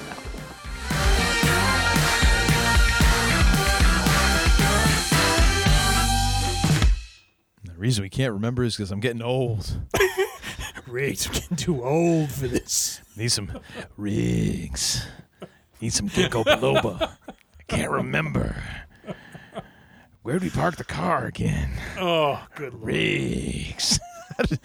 That's a worst like impression in my arsenal right there is Danny Glover. I don't know why. Like he's such a nice guy, and I wish I could do the impression justice, but not even close to my Apollo Creed. But then again, all of my impressions are pretty crap. I mean, we got to No. The Carl Weathers are always spot on. I gotta find one from Action Jackson. That way I can complete the set because we got the Happy Gilmore, we got the Rocky. We got the Mandalorian. I need an Action Jackson to complete the set. I feel like I'm collecting one of those old, like, you remember you used to go to the gas stations and they had the glasses that you get the Star Wars glasses and all that. Yeah. I feel like I need to finish off my Carl Weathers impression gas station glass set.